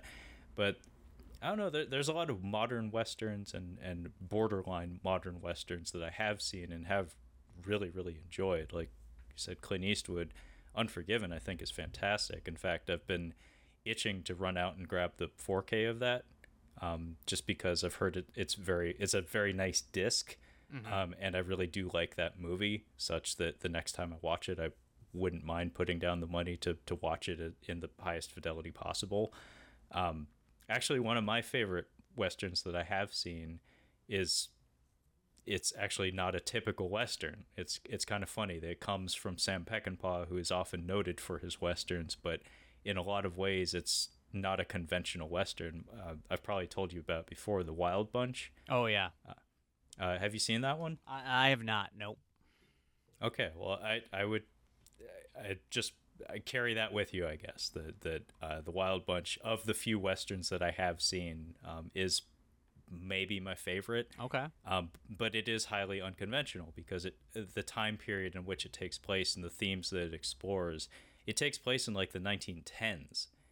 So like there are people wielding like Colt 45, like automatic pistols. Mm-hmm. It's not like, chick, we're not doing the 6-shooter thing, although they do have those in the movie. They have Gatling guns and like automatic pistols.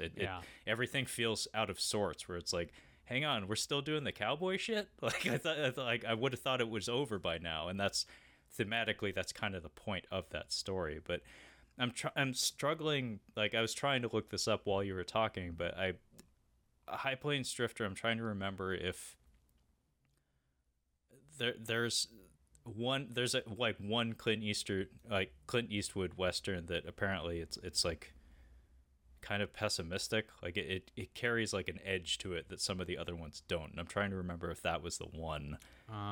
Boy, it's not Unforgiven, is it? Or no, it was from his earlier days. One of his early ones. Okay. Yeah.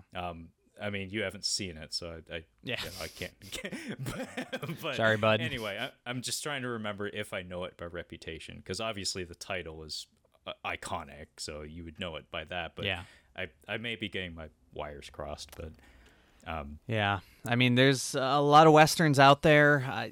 Like you said, I mean, it's I still haven't really seen much that I'm like, man, I love that Western. Like, I feel like I'm sure they're out there. I'm sure there are Westerns out there that I will watch and absolutely love.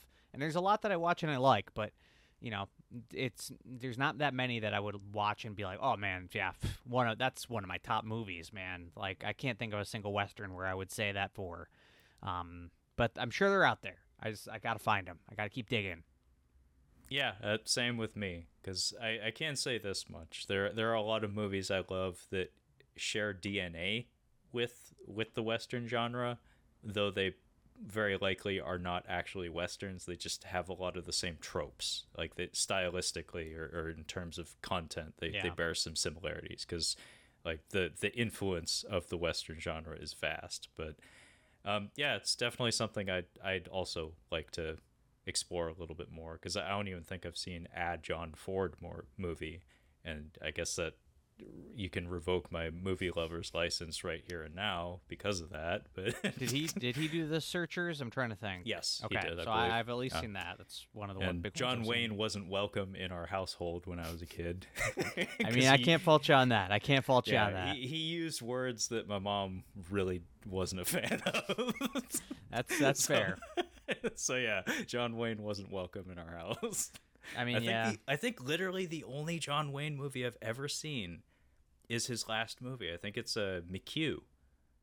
And I want to say that was shot like on the West Coast, like maybe in Oregon or something. Okay. It's like a modern detective movie, and he has a fucking Mac-10 in it, like John Wayne with a submachine gun mowing people down on the beach. Yeah, well, that sounds pretty good. My dad was enthusiastic about it. He's like, yeah, there's this guy driving on the beach and shooting people. I was like, sure, Dad, it sounds great. Yeah.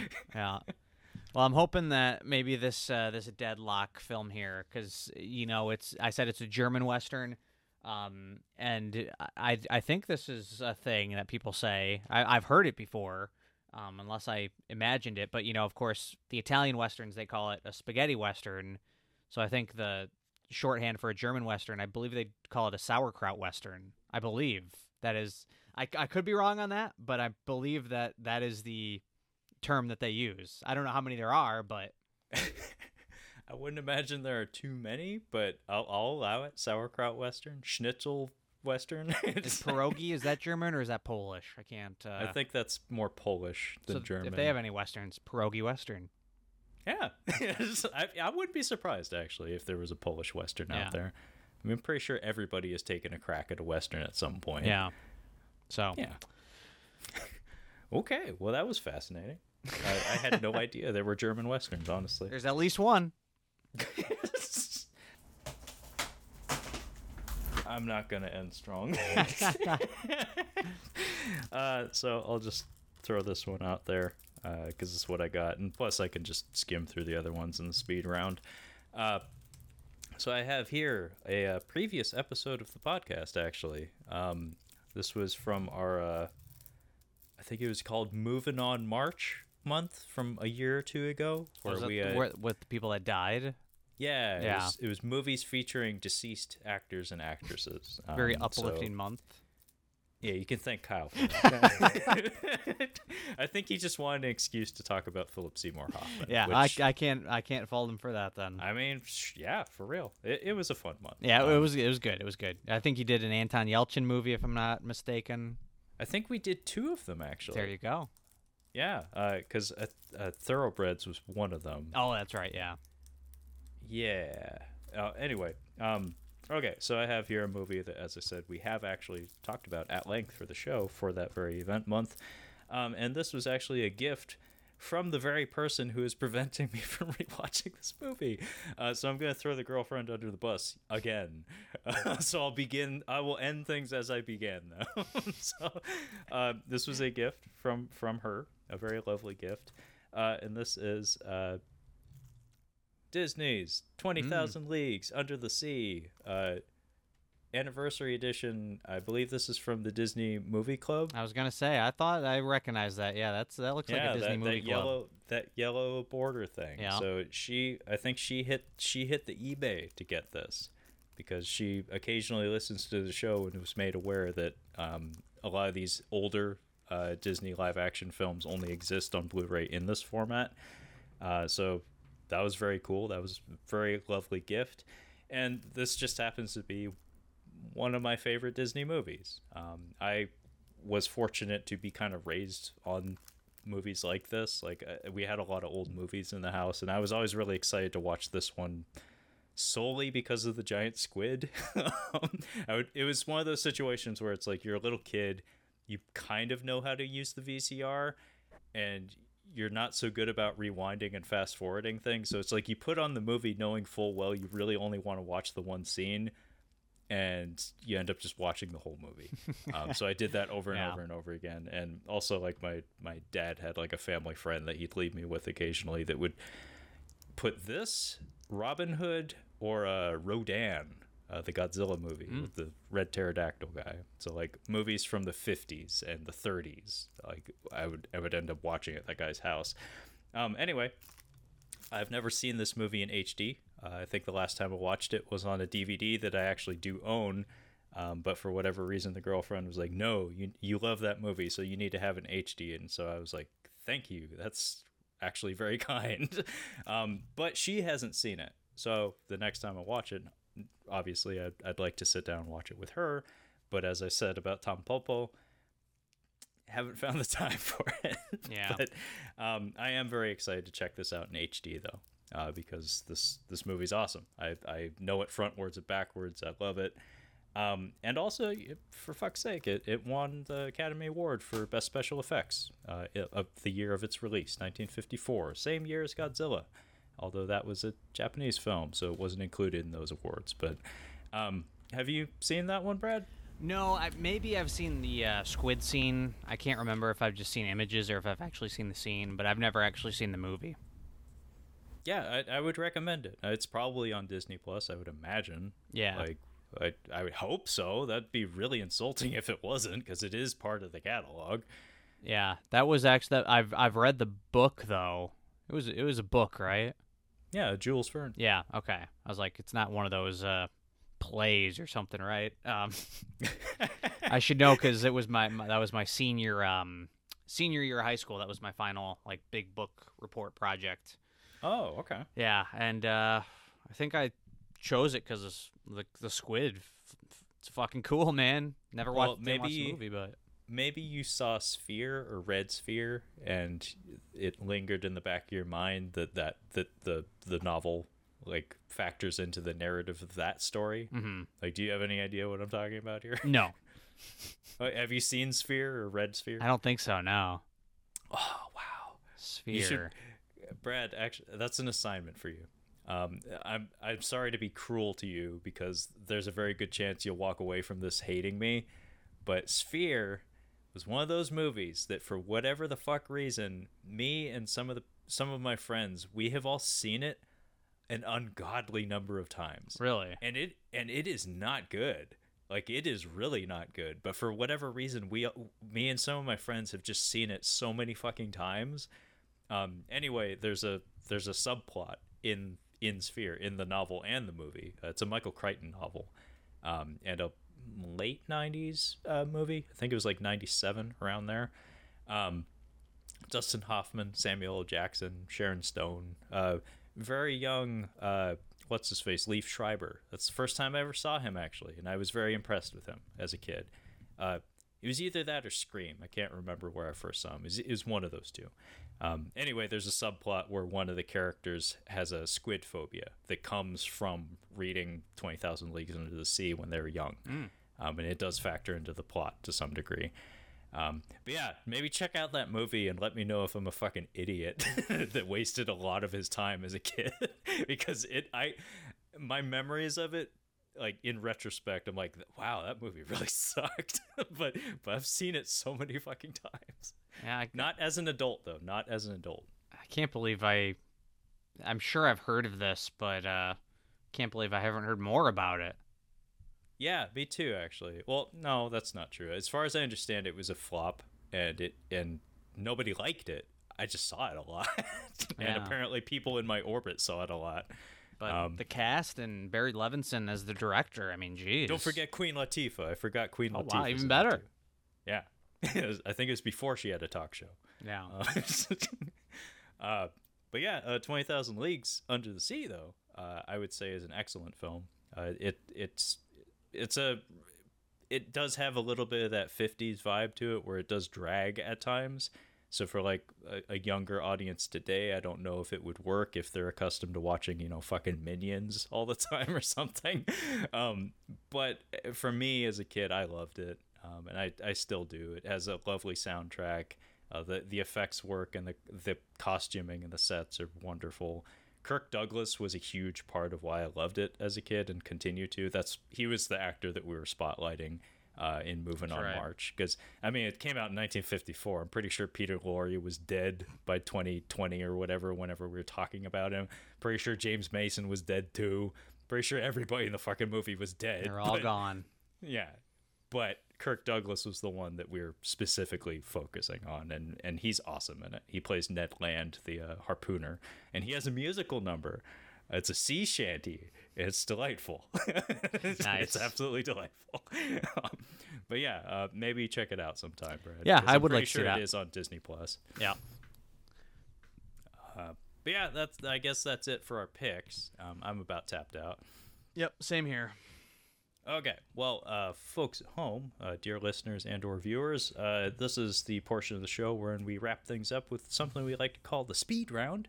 And essentially what we're going to be doing here is instead of having a full-on seminar or a conversation about each of our picks going forward, we're just going to like breeze through things right quick and just show off our wares, any of our honorable mentions. So, Brad, do you need a minute to collect yours, or should I go first? I've got them right here if you want me to go. Have at it. All right. So I've got, because I've been doing doubles, I've got 6 titles here. So I had a big pile to start with, but 2 of the titles that, of course, we've gone over it before. I buy all the Vestron titles, so of course I'm gonna have a huge backlog on that. I'll just highlight, honestly, 2 of the more recent ones. We've got Steel Dawn with Patrick Swayze, a sword and sandals film. That's a genre that I have very little familiarity with, that I don't have much interest in. Again, this is purely a completionist purchase. This is one kind of a completionist purchase, but I'm a little more interested in it, which maybe says more about me, is Candyman Day of the Dead. Ooh. I actually really like that artwork. I think that's I do too. some good I think it's striking. Yeah. Is that 2 or 3? I think it's 3. So yeah, Farewell to the Flesh I think is 2. Yeah, which is a way better title. So yeah, I Day of the Dead's like yeah. We've heard that, been here, done that. Which I have not seen the second one. And honestly, might be a hot take. I'm not the biggest Candyman fan, I'll be honest. I don't know. Every time I watch it, I think, all right, I'm going to love it this time. And I think there's some great atmosphere in it, but I don't know. The second half it really just doesn't do much for me, with Virginia Madsen going crazy and nobody believing her. It's, I don't know. I like the ideas, and Tony Todd is great. Like, the villain is great, but I don't know. It just never really clicks with me. I agree. Especially the ideas. Yeah. There's a lot of very, very, very interesting ideas in that film. I don't think they're expressed particularly remarkably well, but there is something going on there that is fascinating and worth exploring. I know you reviewed it, but the remake, should I give that a look? I forget if it was a recommend or not. I think I was kind of mixed on it. Like, I think there were some good ideas and a few there's a few good sequences, like slasher horror sequences, but overall, I don't know, it kind of just felt like it didn't all come together. Like, it was missing something. That was my suspicion, but I will say this much: whoever cut the trailer together for that deserves a raise, because Yeah. that was a holy shit good trailer. Like, very well put together, very, very enticing. Yeah. Anyway, proceed. And the rest are just Kino titles. A few Kino titles here. These ones I've had these for a little while, but also Clint Eastwood movies, both starring and directed. I did stock up on some of his in one of their sales. We've got Play Misty for Me, which is his debut, I believe, and it is a bit of a thriller horror film. So I think I would it'd be up my angle, my alley, whatever you want to say. So I would like to see that. And this one, I've heard some pretty good things about, The Eiger Sanction. Have you seen this? That's a dad movie. I haven't seen it, but that is a dad fucking movie. Yeah, yeah. Sounds like it'd be fun. Sounds like he's like, I don't know, climbing a mountain, and there's like, it's an action movie. It's kind of like a cliffhanger sort of deal, I think, or a dad movie. Yeah. So, and then these two I just purchased in the last Kino sale. The first one is FX and FX2. Hey, you got it. Yep, we did. I know we highlighted that in one of our Blu-ray episodes. I was glad this was included in the sale. Great deal on this. I'm excited to watch these. And the other one, this was kind of a just off the cuff, off the fly purchase. Didn't really know much about the film, but I'm a sucker for slipcovers. I hate to say it, but when I'm shopping the Kino site, I'm like, oh, that still is a slip. My interest peaks. And I did a little research into this film, and I'm like, that actually sounds like it'd be up my alley. So I bought a movie called Gambit, not the superhero Gambit. This stars Michael Caine and Shirley. You just broke Santino's heart. Yeah, not that Gambit, unfortunately. No superhero shit. He's not wearing a head sock. Yeah. No. Yeah. I mean, Shirley MacLaine and Michael Caine, both just you gotta love them.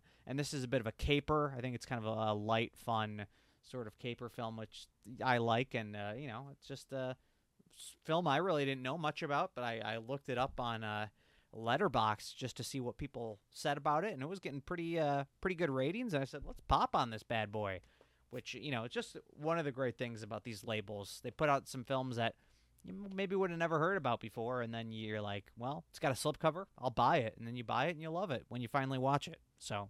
beautiful. Yeah, it's always fun when you stumble across things like that. Just the cover art for that one and the very charismatic cast suggests it's probably a good one. Yeah, definitely. It has a very funky 60s vibe to it. Plus it's a caper with a bunch of lanes in it. Mm-hmm. Like we got Caine and MacLaine. Yep. Caine, MacLaine, Lane. Yep. Perfect combo. Okay. Well, let's see what I got here.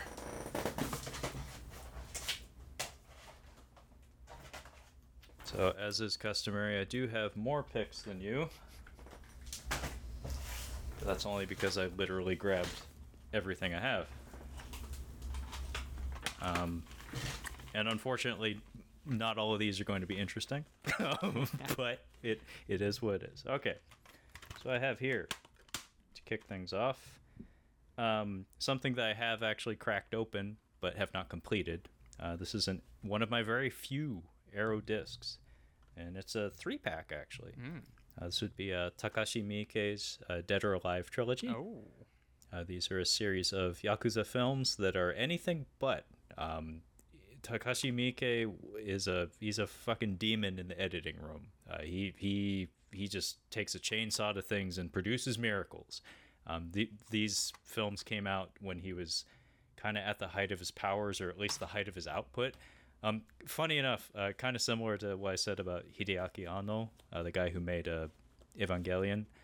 Takashi Miike started out as like a trash cinema, like direct DVD guy who was just making the most exploitation garbage imaginable, but exploitation garbage in that's the genre it fits into. But in terms of the talent, the cinematic filmmaking ability exhibited in those films, he was always good. It's just he made trashy fucking films. Yeah. But he was always good, so I'm not criticizing the man. Anyway, he went from that in the early 2000s to now, like in more recent years, he's been like doing the equivalent of like MCU movies, but in Japan. Mm-hmm. So you never know where you're gonna go. Yeah. You never know where you're gonna end up. I also have a Ghost in the Shell on 4K, which Brad had mentioned he has seen. This is apparent. I was reading something on Blu-ray.com, which I don't often do. Brad does all the time. That apparently they changed the ending music for this version of the film. Oh, really? Yeah, it's very strange. And in fact, Ghost in the Shell exists in a few different iterations, which is why I haven't gotten rid of my Blu-ray of it just yet. Because the Blu-ray I have is like a 2.0 version that has it has additional digital effects and a completely different color scheme to it, which I absolutely detest. Like, I think it's abhorrent.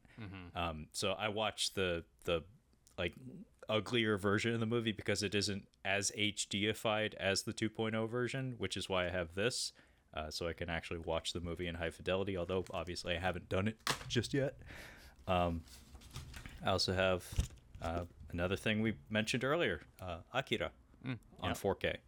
I did watch the opening on 4K. Okay. Because that is one of the most amazing fucking things you'll ever see. And as soon as I got the disc, I was like, well, I gotta see that. But the thing with Akira, the thing that always happens with that movie is that I always keep it in the back of my mind where it ends up, because the finale of that movie, I don't care who you are, it's uncomfortable. Oh, okay. It gets under your skin and it makes you squirm a little bit. Ooh. And kind of similar to a James Gunn Slither.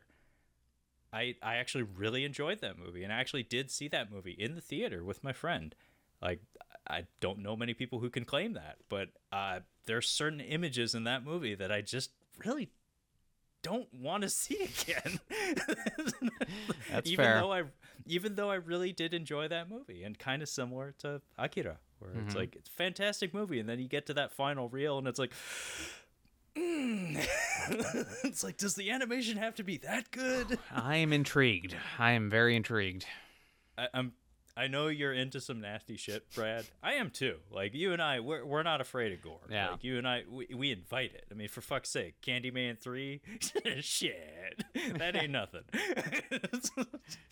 That's some kid glove shit. But there's certain things like me and the Blob 88.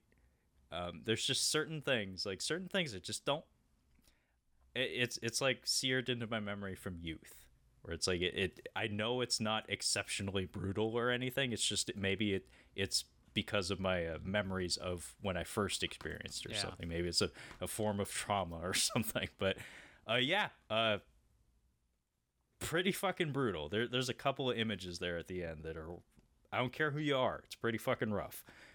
So now Brad's going to run out and watch it tonight. That's what you should have told me to start with. I said the magic word. You're over here. This movie's it's a landmark anime film. It's beautiful. Blah blah blah blah.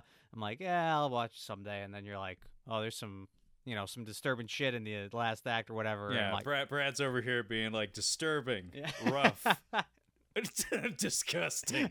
I'm in, baby. I'm in, baby. Well, there you go.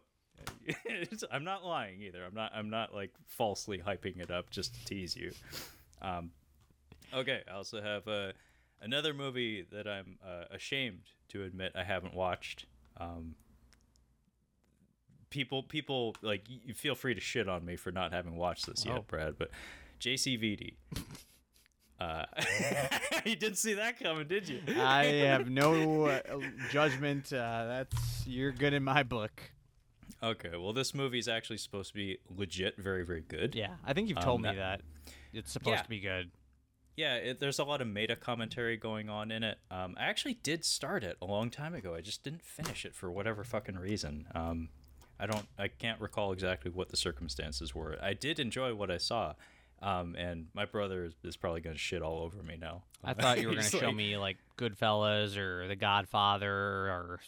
No, not that bad. Like, I have seen those. I do own The Godfather. Oddly enough, I really don't have many Scorsese films. Mostly because I saw them a lot at a certain time in my life, and it's kind of like Star Wars for me, I guess. Yeah. It's like, I got my fill. It's like it exists rent-free up here. Like, I don't need to rewatch it all the time. Although, Goodfellas does sound pretty fucking good right now. I have The Rooftop, which is a Taiwanese musical. And I missed the window on this one, such that I should probably just get rid of this, because this is a Jay Chou film. He's a Taiwanese pop star that is immensely talented, actually. I actually really enjoyed his music for a long time. But I haven't checked in on him in a very long time, and that's a Taiwanese musical that he wrote the music for and stars in. And like I said, I haven't given a shit about the guy in several years, so I probably should just dump that movie. I don't think I'm going to watch it. You know what they say, when you miss the window, dump it out the window. Toss it out the window. Yeah, I very well may get rid of that without ever watching it. I have a movie I have seen. It's just I think I saw it via a streaming service before the disc came out. Reborn. I mean, actually, this is a double dip. I own a foreign region version of this movie that was falsely advertised as being region free. So I rebought this via RLJE Films, who specialize in crap. This movie is not crap. This movie's fucking awesome. It's 2 hours of Tak Sakaguchi stabbing people. So if you're into that, there you go. I have Still in the Shrink Wrap from a Christmas gift my brother got me. Uncut Gems from the Criterion Collection on 4K. Very excited to rewatch that one. My brother got me that.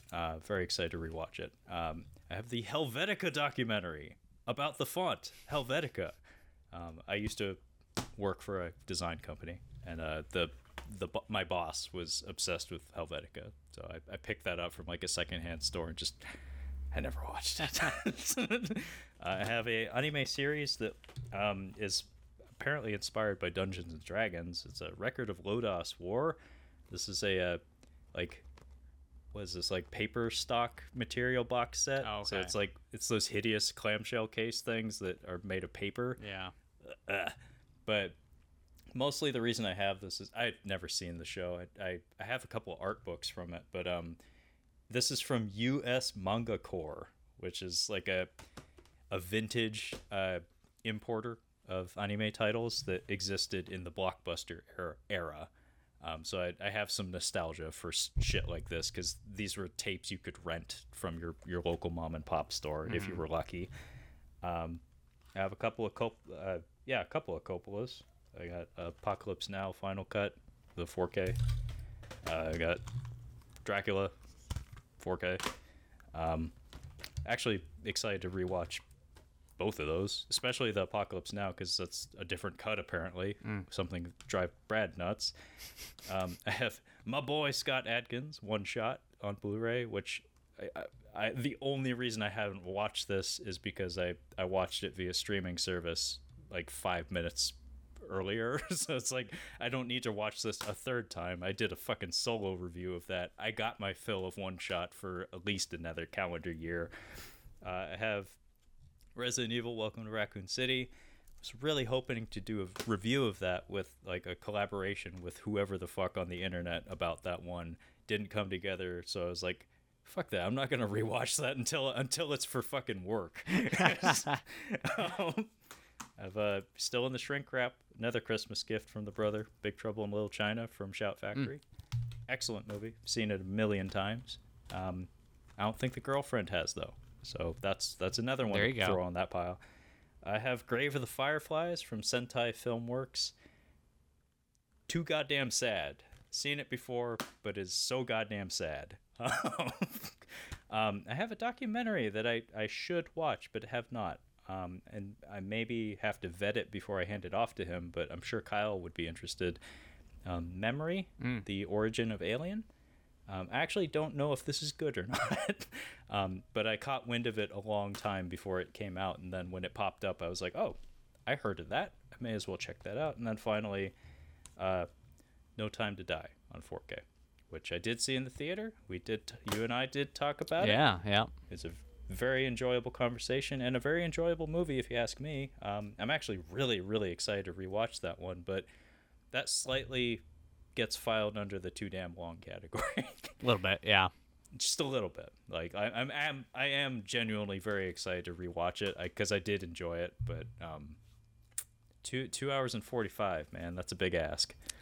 Yeah, gotta give it a little space, and then you'll be ready for it again. Yeah. But yeah, I guess that's about it for our Backlog Boogie Part 2. Nice. But yeah, great episode, Brad. I had a lot of fun with this one. I'm really glad you cheated a little bit and you showed off some more of your shit, because I love peering into your collection, because mine's there. Like it's like your stuff is the big mystery to me. Well, I got a big backlog, so it was no issues. They got lots to choose from. Well, now you get to go to bed feeling guilty and sour. It's like, oh shit, I got so much to watch. Yeah. Well, anyway, that's why we do these conversations, though, is to feel just a little bit better about it. But thank you so much for joining me, Brad. As always, it's always a grand old time to have you on the show. But before we go, would you care to let the folks at home know where they can find you and your very awesome podcast? Yeah, it's the Cinema Speak podcast. So wherever you find podcasts, we're there. iTunes, Stitcher, Spotify. You can follow us on Twitter. It's at the Cinema Speak. On Instagram as Cinema Speak Podcast. On YouTube as Cinema Speak. And you can just find us on the web at cinemaspeak.libsyn.com. Very nice. Well said. By the way, do you have any YouTube videos in the pipe at the moment? I did actually record a quick YouTube video, a quickie Kino unboxing. So I have to edit it. So we'll see if that comes to fruition or whatnot. But I did record one, so there is one in the works at least. Yeah, just like filmmaking, shooting the thing is one thing. Editing it is quite another. Yeah. I'm very familiar with the struggle. Hopefully you can get that done, because I'd be very excited to see that. Yeah. Okay. Well, folks at home, if you'd like to catch up on any of our Catching Up on Cinema content, you can do so by navigating to our website at catchinguponscinema.com. You can also find us on the Instagram at Catching Up on Cinema, as well as the Twitter at Catching Cinema. So feel free to hit me up at either of those. And the podcast is also available on pretty much every platform you can imagine, including Cephalopod. So fucking Google it. That being said, thank you so much for listening and or watching, hopefully watching, and we will catch you next time.